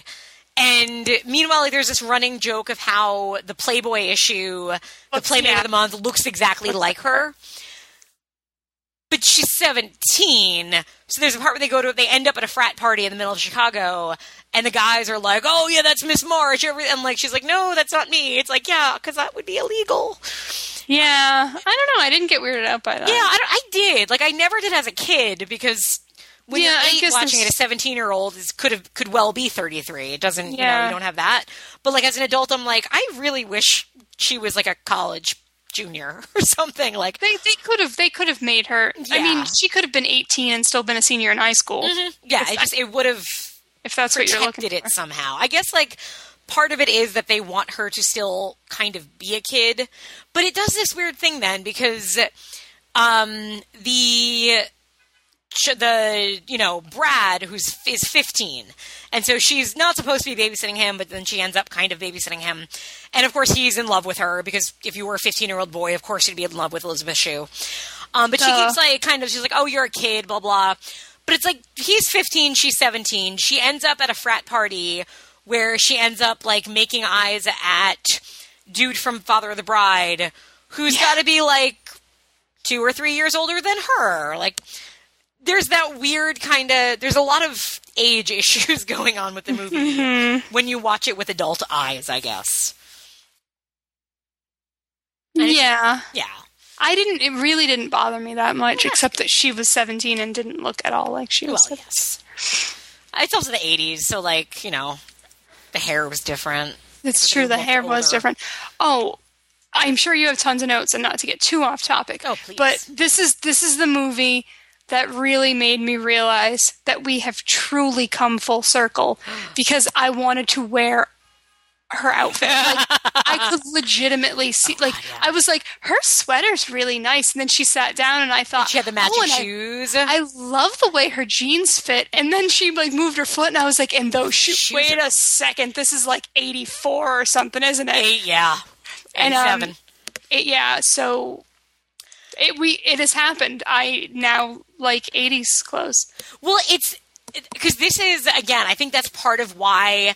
Because Don't Tell Mom the Babysitter's Dead is similar in that, like, the fashion is very much supposed to be a girl who's a teenager who's fashionable. Yeah. So it's a little bit much for its time, but like it was cool back then. And with this, like, it's a little more sedate, but she's still stylish. Exactly. That's something that I even said. I said I don't think I could really still hang with like the girls that would have been stylish and like really fashion forward in the 80s, but like the cash girls, I think I could borrow their clothes now. Like, I wish, and like her hair in this movie is great. Yeah. And it's that kind of hair that I don't like, because it's, you know, she has what, maybe like a slightly shorter than shoulder length, but it's got a lot of volume. So it could just look like bad 80s hair, but on her it looks so good. Yeah, it looks really good. But I know it wouldn't look like that on me. I understand. You do not have to explain that to me. Thank you. I'm glad you're with me on that. Mm-hmm. Her dress in the opening scene is really cute when she's singing. She's very cute in that. That is such a like that opening. It's the song "And Then He Kissed Me," which is a great song, and it's just her lip syncing to it. And it's the kind of thing like I can't imagine any like heterosexual teenage boy watching this and not falling in love with her in that. Yeah, she's great. And the reveal is great, too. Mm-hmm. When she picks up the picture and I said, him? Really loud. Okay, best bit of trivia that I've verified in like 2 or 3 places because I didn't believe it on IMDb. So, guys, the one and only, when you're casting like the hot guy in an 80s movie, you can go to like what, your Judd Nelsons or your, I don't know, your Charlie Sheens, or your Bradley Whitfords. Oh, so I did not expect that. Oi. So you know how he drives a red Camaro with the license plate? So cool. So cool. So do you know who actually drove that Camaro with the license plate? So cool. One Bradley Whitford. You're fucking kidding me. That was his real car. And license plate. I think I'm in love with him. I mean, we've all done dumb things in our 20s, you know? That seems like it would be on a list. Mm-hmm. Like, I just like to imagine Jane Kaczmarek finding that, like, realizing that about him and making fun of him for it. Mm-hmm. Yeah. That's a good one. Balance beams. Why did every 80s adventure movie involve a balance beam aspect? Because it was, like, being in the gym was, like, what was cool in the 80s. Like, gymnasts and tights and... But, like, they make it look like anybody could walk a balance beam. I think you could have walked that one. No, I could not have. I think you could have. I fell off the balance beam in 4th grade. It was a very traumatic experience. I banged my head. I had a giant golf ball-sized bump on my head. I had to go home. I understand, but I did observe that the beam was wide enough for her to put both her feet on next to each other. It seems like not, because then it seems like they're doing, like, a one foot in front of the other. Then they maybe have to walk over a chain. 2 different beams. Also, one for up close shots. Wouldn't you just crawl on it? I would crawl on it. I wouldn't. You don't think? Nope, I definitely wouldn't. I would immediately fall off. I mean, I would fall off as soon as I looked at it. Yeah. It's a problem I have. That's about right. Before they were famous or semi-famous spottings, Brandon spotted this one, Lolita Davidovich, as the chick who makes out with Anthony Rapp. Really? Yep. Oh. The best thing is she's credited in the credits as Lolita David. So clearly, like, some agent was like, honey, your name is too hard to pronounce. But even better than that, she's credited her character's name was blonde. And yet, in the movie, she's a brunette. She's a brunette. I just found her, now that I'm looking at her picture, her IMDb picture, and thinking that that was absolutely her. Mm-hmm. It was. Interesting. And of course, Vincent Philip D'Onofrio, or VPD, as I'm sure his IMDb nickname would say. Also, wait, I just confirmed this, so now I can say it. Zach called it out and rewound it, and then called it out again. Andrew Shue is in the background. Yes. Oh, he spotted him? Yeah. I was looking for him, but I couldn't figure out which one he was. I didn't see him either. It was at the frat party. Frat party. Yep. He was in the background dancing. I didn't, even after he showed me, I was like, are you sure? But yeah. It's in the IMDb trivia for it, too. Look at that. Yeah. Yeah, Vincent D'Onofrio. As Thor the Mechanic. I've always said that he's hot. I stand by it.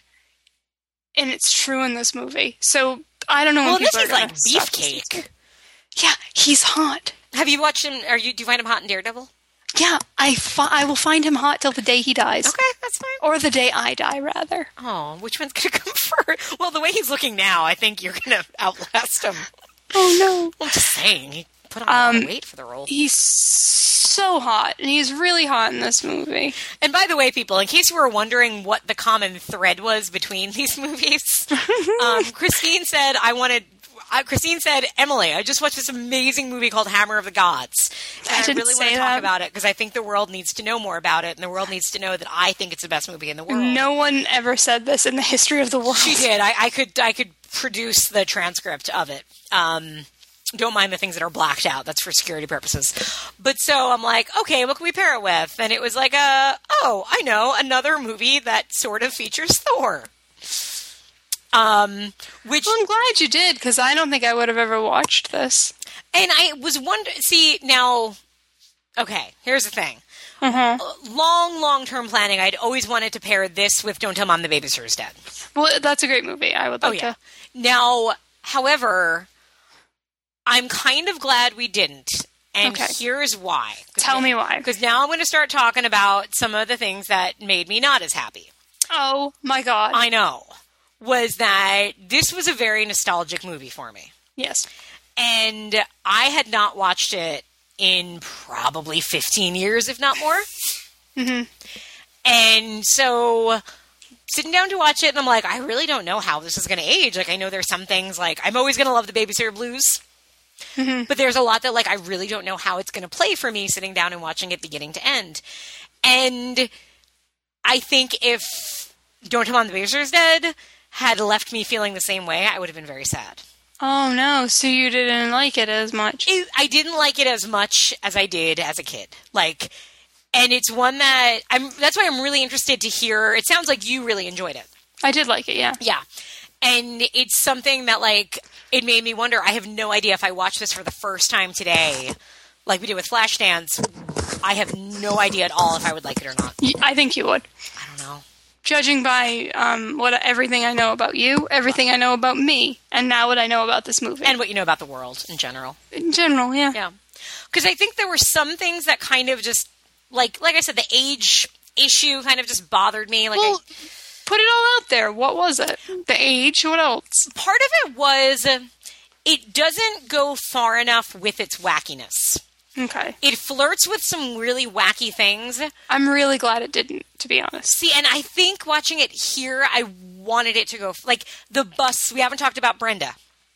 Oh. So we get Penelope Ann Miller, who's really good in it. She's really funny shit, too. And so she's this very, like, Chris's neurotic best friend who decides to run away from home, but she gets to the Chicago bus station and she starts freaking out because there's all these crazy people there. Mm-hmm. I like to believe that I'm like Chris, but I'm probably more like her. I'm probably the same way. No, I'm probably like the truck driver. You want to be honest? Yeah. Yeah. Or maybe the guy who sings the blues. Like, in my fantasies, I'm the guy who sings the blues. But, I mean, you know. You know. You think. As long as I'm not Daryl.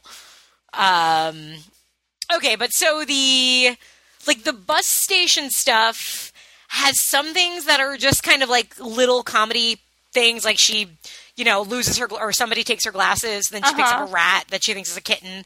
Like, funny. And that's just funny because it's kind of her reaction to it's really good. But there's other things, like when she's kind of running away from everyone, where it gets this sort of escalation, but it's not big enough. I wanted it bigger. Okay, fair enough. And I think that, I think I realized afterwards, like, something I would compare it to. Have you seen Quick Change with Bill Murray and Gina Davis? No, but that sounds great. Okay, it is great. And it's around the same time. It's late 80s or like 1990 maybe. And it's kind of it's also a kind of one crazy day where the two of them and Randy Quaid are trying to get to the airport after a bank robbery. And there's just, like, they're in New York City, and it's the same thing where just they can't get out of the city, they're stuck. And there's this great, like, side moment where they see these, like, it's hard to describe and make it sound funny, and it's a great sight gag, but it's just out of nowhere. There's these two, like, motorcycles that joust.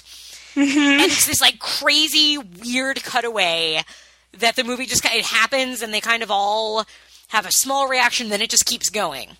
And it's like that kind of stuff is kind of what I wanted to happen in this. Where I wanted it to give me a little more of these strange things. Like you have, like the gang fight, it's kind of neat. Like they get on a subway, they get away from the bad guys, it's all great. They sit down for a moment, they relax, and then all of a sudden 2 gangs come out and are about to kill each other.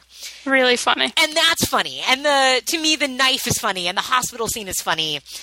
But then you go back to, they end up at the party where the parents are, and it's nothing there really pays off for me. Oh, I liked when they tied the guy's ankles up.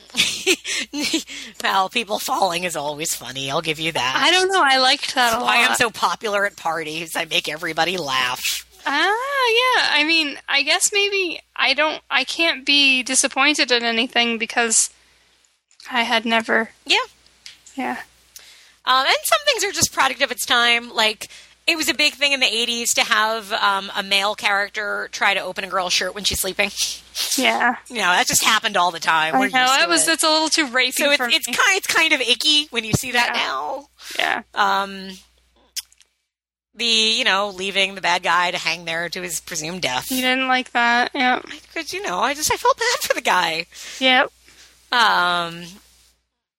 Yep, some of the frat stuff, just, I don't know, it was like, and I mean, a lot of it is just realizing it now, like, it was made for a different audience. Like, teenage me loved this movie because it is such a teenage fantasy movie. In the same way Don't Tell Mom the Reserve's Dad is. Where, like, the main See, that's more mine, though, because I would rather, like, work in an office and hold a job. Like, that's my fantasy life. Than just have a crazy night where you get to sing the blues. I want... I used to wish I was Christina Applegate in that movie. Well, I mean... Like, I wanted to have all that responsibility in a job. She's so put upon in that movie, and I love it. Right on top of that, Rose. I love it. But it is wishful, but, like, even... I think that is a certain kind of wish fulfillment. Because even though, like... I mean, me watching it, I'm like, I don't want to be, vice president, secretary, assistant, blah, blah. Because it seems like too much work. But there's also something to the whole being a teenager, but being considered capable and given responsibility. And, there's a good love interest in the movie and all that. And I think it's the same idea, but in a different scale and different style, where it's, any girl watching this wanted to be Elizabeth Shue. Yeah. And it's part of why that casting is so great, because she's gorgeous, but she's relatable. Like, she does feel like a real person. Yep. Because she's beautiful, but not in a, supermodel way. And so you watch it, you're like, oh, yeah, I could, I could do all of those things. Mm-hmm. I agree. Yep. I could sing The Babysitter. I couldn't walk on the balance beam, but I could sure sing me some Babysitter Blues. Mm-hmm. Which, don't you love that scene? It's cute. It's not as cringeworthy as I thought it was going to be. As a kid, I was always really angry that we didn't get to see the bad guys sing the blues. Yeah, Zach even said that. He said that it always felt to him like there were like so many other stories that didn't get told. Yeah, I think I would definitely agree with that. And I don't know... But I think that's cool. Yeah. There's different directions it could have gone in. And that's a lot of these kind of a whole lot of things happening in one night type movies, I think. I am, I'm kind of curious of what else they were planning to do and where things change. This was a PG-13 movie, and it was apparently Disney's first PG-13 movie. Mm-hmm. It definitely, I'm glad it has that rating. That is an appropriate rating for it, I think. 2 F-bombs. 2 F-bombs. Don't fuck with the babysitter. Yeah. Which I do love that moment. Because it is like a, yeah, girl, go. Mm-hmm. This was produced by Deborah Hill and another chick whose name I don't know. But I thought that was interesting. Deborah Hill of Halloween fame. And yeah, I saw that, and I'm glad you brought it up. I saw that, and I called it out, and then I was like, Carpenter. And then and Zach looked at me, and I said, John. And he goes, I thought you meant Jesus. And it was the whole thing. And then you were like, let's just watch Hammer of the Gods again. Oh, no, that was me. Sorry. Over and over. Over on loop. The font, I like how the font of the poster is very, it's just very 80s. Like, it feels a little Raiders of the Lost Ark, a little Romance on the Stone, you know? And the poster is a little bit Outrageous Fortune, even. Yeah, yep. What did you think of Little Girl? Oh my god, yeah. And again, I think she's cute, and she's like a believable little kid actor. She's not too cute.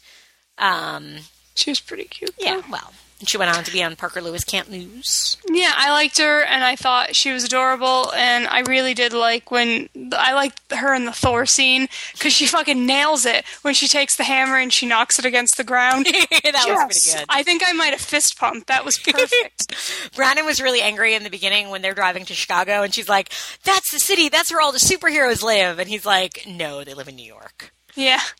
I actually thought that, but I didn't say. Yeah, I think it soured him on the whole movie from that point on. I'm like, oh, but you're a little kid. Like, yeah, she's a little kid. She needs something more relatable to believe in. Maybe she read only the Chicago-issued comic books. Yeah, all right. Now you're really reaching. I suppose. How about the mother's dress in that final scene? No, yeah. I don't know about that. I don't think I can get down with that. That's a tough look to pull. It's fashion. For those who haven't watched, it's long sleeve, long dress, like gold with a V back, pure gold lame. Gold lame, yeah. To me, you have to be very skinny for that. I don't look good in lame. Like those things just show everything. I don't know if that's true. No, you need to have lines. You know what I'm saying? Lines, not curves. That's when I talk about things coming back around. I don't mean that dress. Well, maybe yeah, maybe I do, but not for me. But I think you could pull it off because you're taller. All right, well, if I ever get married, that's what I'll wear. I hope so. Another thing that's kind of like icky, but you're going to find it in every 80s comedy, is the gay humor. Like, liberal. Yeah, the kind of, at the very beginning, the brother's like, Thor's a loser, Thor's a homo. And it's like, take it back. It's the worst thing you could say about somebody in the 80s. Yeah, it's so strange that we've really come this far, and it is that offensive and awful. It is, yeah. It's amazing to me. And I think that's a good thing. It's a great thing. Yeah, that like, anytime I see anything, especially from this era, and it was really strong in this era, whenever that kind of joke is made, like, it is so uncomfortable to watch those jokes played out now. Mm-hmm. And I think part of it, too, is, like, this is a movie that is aimed at kids. And so I just imagine, like, you show this movie to a 10-year-old today, and you kind of have to pause and explain that. You have to kind of say, like, yeah, that's, like, now I hope we wouldn't joke like this back then. We didn't know that was a mean thing to say, or something like that. That stands out, and that's one of those things that hurts a lot of movies of this era, I think. Yeah, because it just makes them where you kind of have to have a conversation without it seeming like you're, sanctioning this movie. I guess. Yeah, it was of a time, unfortunately, but it was. Then again, that's in Monster Squad. You have, I believe, use of the F word. Well, yeah. I can't remember if in Goonies you do, but just it's present in a lot from this era, and it's one of those things like you just should be aware of. I think. The money aspect. There's so much use of checks in this movie. Oh my god, yes! It's so funny is that? I mean, if nothing else, timestamps that fucking does. Yeah, I'll write you a check. I was immediately lamenting, checks and not having a phone, and, that would fucking suck. Yeah. They tried to remake this movie a few years ago. Mm-hmm. The plan, I believe, was it was going to be a Raven-Symoné vehicle. Really? Yeah. See, I don't have a problem with remaking this. I think it would be fine. Yeah, you could update it very easily. You'd have to get around cell phones. You'd have to get around... Well, she forgot her purse. Mm-hmm. So, I mean, there you go. She doesn't have a phone. Right. And, I mean, let's be real. If you're alone in, say, New York, there's a good chance no one will let you borrow their phone. True. I've had people ask to borrow my phone because they got locked out of their car or something. I'm like, no, thank you. I had a woman ask me once. I made the call for her. I didn't feel comfortable handing her my phone, but I made the call for her and relayed the message back and forth. Yeah. So you could deal with it, certainly. And I mean, there's plenty of potential. And switching, having your main character be black, sure, do it. Like it's, and I think that project kind of died at one point, so I don't know that it's still in the works or not. But it could happen. I wouldn't. Yeah. People like to get angry about the idea of remakes.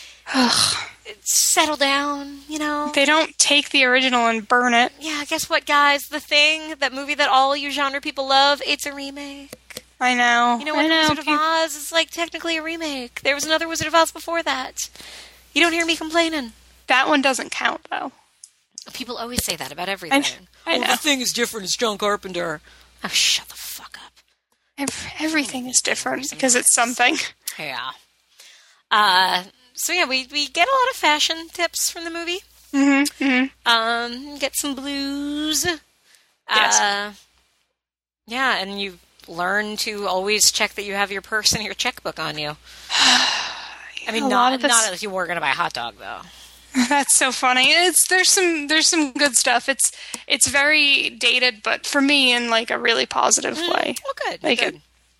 It's enjoyable. Excellent. Excellent. Yeah. I'm trying to think if I have any more. Do you have any more? I don't really have any notes. I liked it. Yeah, it was. It's one that I will I could probably really I was reciting to the movie as it was going on. I remember everything about it. But yeah, sitting through it from beginning to end, sort of almost with fresh eyes, was interesting and a little bit disappointing. And I'm sorry. It's okay. I mean, this was my choice. I knew, what's that, Don Draper definition of nostalgia, like blood from an old wound or something. You're taking that risk when you choose to do this. I didn't understand that reference. Some people get it and they watched Mad Men and some people just don't. I didn't like it. I watched 2 seasons of it. You watched first season? No, really? I didn't like it. Oh, well. I didn't understand it. You just don't get the deep symbolism, and it's all about the silences, Christine. It's what's not said. I didn't like anybody in it. And come to find out, January Jones can be absolutely lovely on occasion. She gets better on the show. She kind of has... you're pulling one of those. Well, what's interesting about her on Mad Men, it's kind of I think for a while people were like, wow, she got cast in the only role she could do. Because she's perfect as Betty, but it kind of, in some ways, feels like it's because the role doesn't seemingly require a lot of range. Yeah. But I think after 7 years, you start to see, no, there was a lot of nuance to her. And I think, it was a much more... I think she was ultimately underrated on the show, and I think by the final season, when her character got to go through some different stuff, I think people were like, oh, no, I see it now. And the fact that I actually care, and I didn't think I did, said something. Well, that's good to know. I do enjoy her on Last Man on Earth, which is a very funny show if you're not watching it. I have not been, but hey, I like Apocalypse. It is a funny show. But yeah, this is a good movie. I liked Elizabeth Shue's character. I thought it was funny. It was definitely entertaining. She was cool. If I had watched it when I was little, I would have totally been into it. But sadly, I did not. Oh, well. So, quality of film? 7.5. Okay. I will not go as high. I don't really know where I'm going on it. It's hard. Yeah, where are you going on this? Things. I mean, better than average, but not, again, as an objective, just how was this movie that I just watched now? I'm going to probably go and I'm sorry if I'm breaking folks' hearts, but I'd probably go just purely quality of film, 6.25. Really? Yeah. I'm surprised. Yeah, I mean, again, slightly better than average, but there was just enough things that were kind of holding it back for me and that were bothering me about it. I think that's fair. Okay. I'm not judging you I thank you. that harshly. Although I feel the judging. Well, it's always there. Gosh. Under the surface. Ouch. Really harsh, Ty. Quality of life. 7.5. Yeah, for me it's going to be higher because this was an important movie for me growing up. Still quote a lot of it, and I still kind of secretly, like when I was a teenager and I babysat, I deep down kind of wanted this to happen, but knew it. Did you really? Well, I mean, of course I did. I wouldn't I've have. always wanted the one crazy night, and I've yet to really have the one crazy night. But I'm holding out hope that one night will be that crazy night. Still, someday. Someday. But for comforting me so much as a child and many other things, I would go 7.75 for quality of life. Yeah, that's Adventures in Babysitting. Yep. It is not on Instant, but it's out in the world. And I think the DVD, because I almost bought it, but then it seemed like the DVD and special edition Blu-ray had nothing on there. Yeah, that's a bummer. Yeah, I know, because you could very easily do a making of. Anthony Rapp later worked again with Chris Columbus when they did Rent, which is a whole issue of its own. But I remember on that, they all this trivia of how they were so happy to be reunited because it was both of their first films that they had worked on together. So all that. So I'm sure everybody has stories about this movie, but yeah, I don't know if we'll ever hear them. But yeah, Don't Tell Mom Bears was dead. That's that. So now, before we say goodbye, do you have a Netflix instant recommend? I do have I bet you do. Yeah. It's a movie. I don't know if you've heard of it. It's called The Canal. It sounds vaguely familiar. Have you watched it? Yeah, I reviewed it. Oh my god, why can't I retain anything? I don't know. You know what it is? It's because I purposefully don't learn what a movie is about. Okay, I get you. It's so a lot of these movies have been ending up with a word, like canal, honeymoon. Yep. I don't remember them. Resolution. Yeah. Somebody else told me that they told me to watch something, and I no, you didn't. Oh, yeah, I totally did. It's well, I liked it, but I don't retain the names of them. That's understandable. So, you saw this movie. I did. And you let me know that? I did. And you probably thought I would like it. I think I told you, yeah. I believe I did. Well, I loved it, so thank you. Well, good then, for that effect I had on you. Maybe, subconsciously I remember. It's possible. I should listen back to these one day and all the things that you recommend, and 3 shows later, hear me ask. Well, the one was about, I forget which movie it was, but where it was the very next episode you made it your Netflix recommend. I'm like, fuck you! I have no idea what's going on ever. But so, yeah, Canal, I thought the pacing was really weird.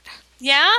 I found it weird where it was hard for me to, because it was stuff would happen and then nothing would happen. And then stuff would happen and then nothing would happen. Nothing would I've had a hard time staying in it, but it's done really well. The performances are really good. And it's really heartbreaking. Yeah, I adored it. Yeah.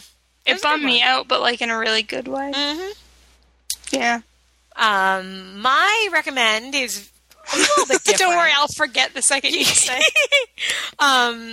It's just a little bit, it's not quite, possession and stuff. Mine is the Disney animated The Hunchback of Notre Dame. Really? Had you never seen it? I had never seen it. I don't remember it. I remember when it came out. It came out kind of when I was past the age of Disney. Because it was 96 or so. I was 14. I didn't have an interest in it anymore. And I don't ever hear people talk about this one. Yeah. So I've always kind of assumed it was just not that great. I knew Demi Moore did a voice in it. Didn't sound like anything that spectacular. This is really good. Yeah. It's great music. And it's what's his name? Alan Menken and guy who did Pippin doing the music. So it's really good music. The style of animation is gorgeous because it's French, 15th century or whatever it is. So it's the cathedrals and the landscape. It's really, really beautiful to look at. And it's a good story. It's got really good female character. It's like, and which is something that Disney was not very good at. Yeah. But the Esmeralda is, she's strong, she's capable, she is just great. Really good voice work. You get Kevin Kline in there. The villain in this movie is like something out of Witchfinder General. Really? Yeah. I don't remember any of this. The villain is this super religious judge who is kind of like, he hates gypsies, and his whole thing is that he's trying to, get them out of the city and kill them, except he's also clearly horny for Esmeralda and has a song that's basically like, I'm either going to get you to repent and be mine, or I'm going to kill you because I'm disgusted by you, but yet I'm attracted to you. Like, that's the nature of the song. And it's really deep and dark and strange, and it doesn't sugarcoat things. I always knew, like, it has the happy ending, even though the novel ends in tragedy. But it doesn't feel like a slapped-on happy Disney ending. Like, it's earned. There's comic relief, but it's not... It's like when you think of the nature of the comic relief, it's like, it's all in his head. It's just really good. And I was really surprised watching it how impressed I was, and how, like, just made me wonder, like, why don't people talk about this one when they talk about the great Disney movies? Well, there you go. That might be why. Because it's not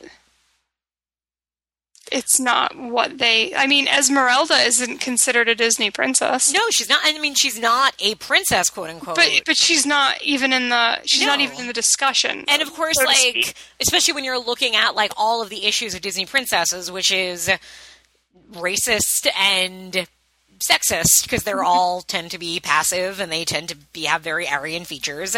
And I mean, Esmeralda is still tall and busty and has beautiful green eyes, but she is also clearly of gypsy, whatever the right word for gypsy is, because I know in some circles that's considered a bad word. Yeah, it's a slur, but I think you're actually talking about... Yeah. And, like, but she's kick-ass. Like, she is genuinely a strong character.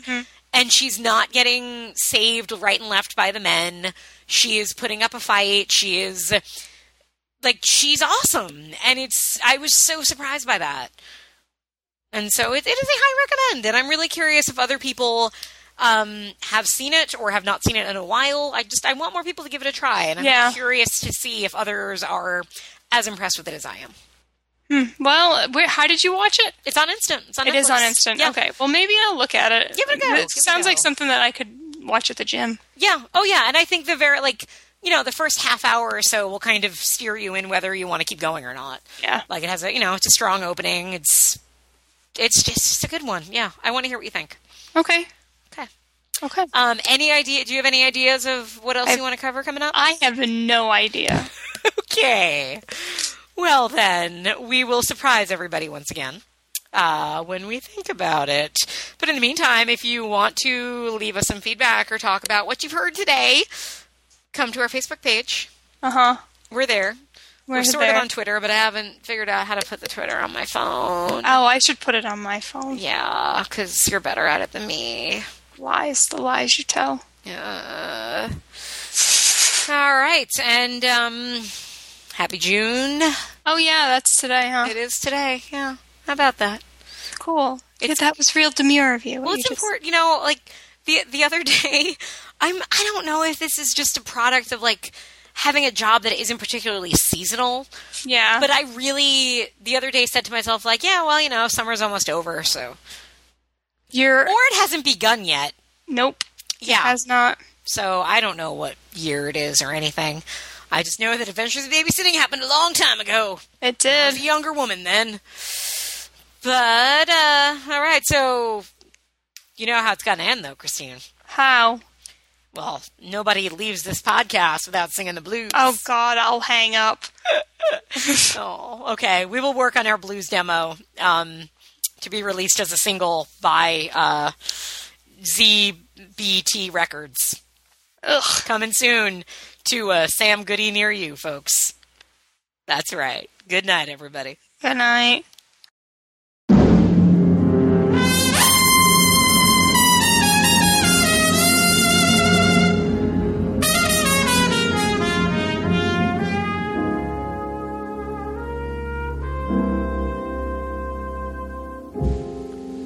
Lady sings the blues. She's got them bad. She feels so sad and wants the world to know just what her blues is all about.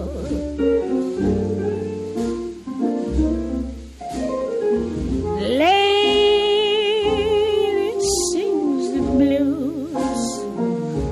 She tells her sad, nothing to hide.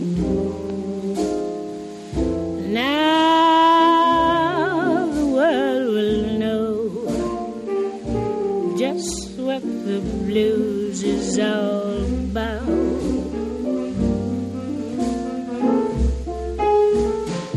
The blues ain't nothing but a pain in your heart when you get a bad start, when you and your man have to part. I ain't gonna just sit around and cry. I know I won't die, 'cause I love him. Lady sings the blues. I'm telling you, she's got 'em bad. But now the world will know she's never gonna sing them no more. 'Cause the blues ain't nothing but a pain in your heart when you get a bad start, when you and your man have to part. Ain't gonna just sit around and cry. I know I won't die, 'cause I love him. Lady sings the blues. I'm telling you, she's got 'em bad. But now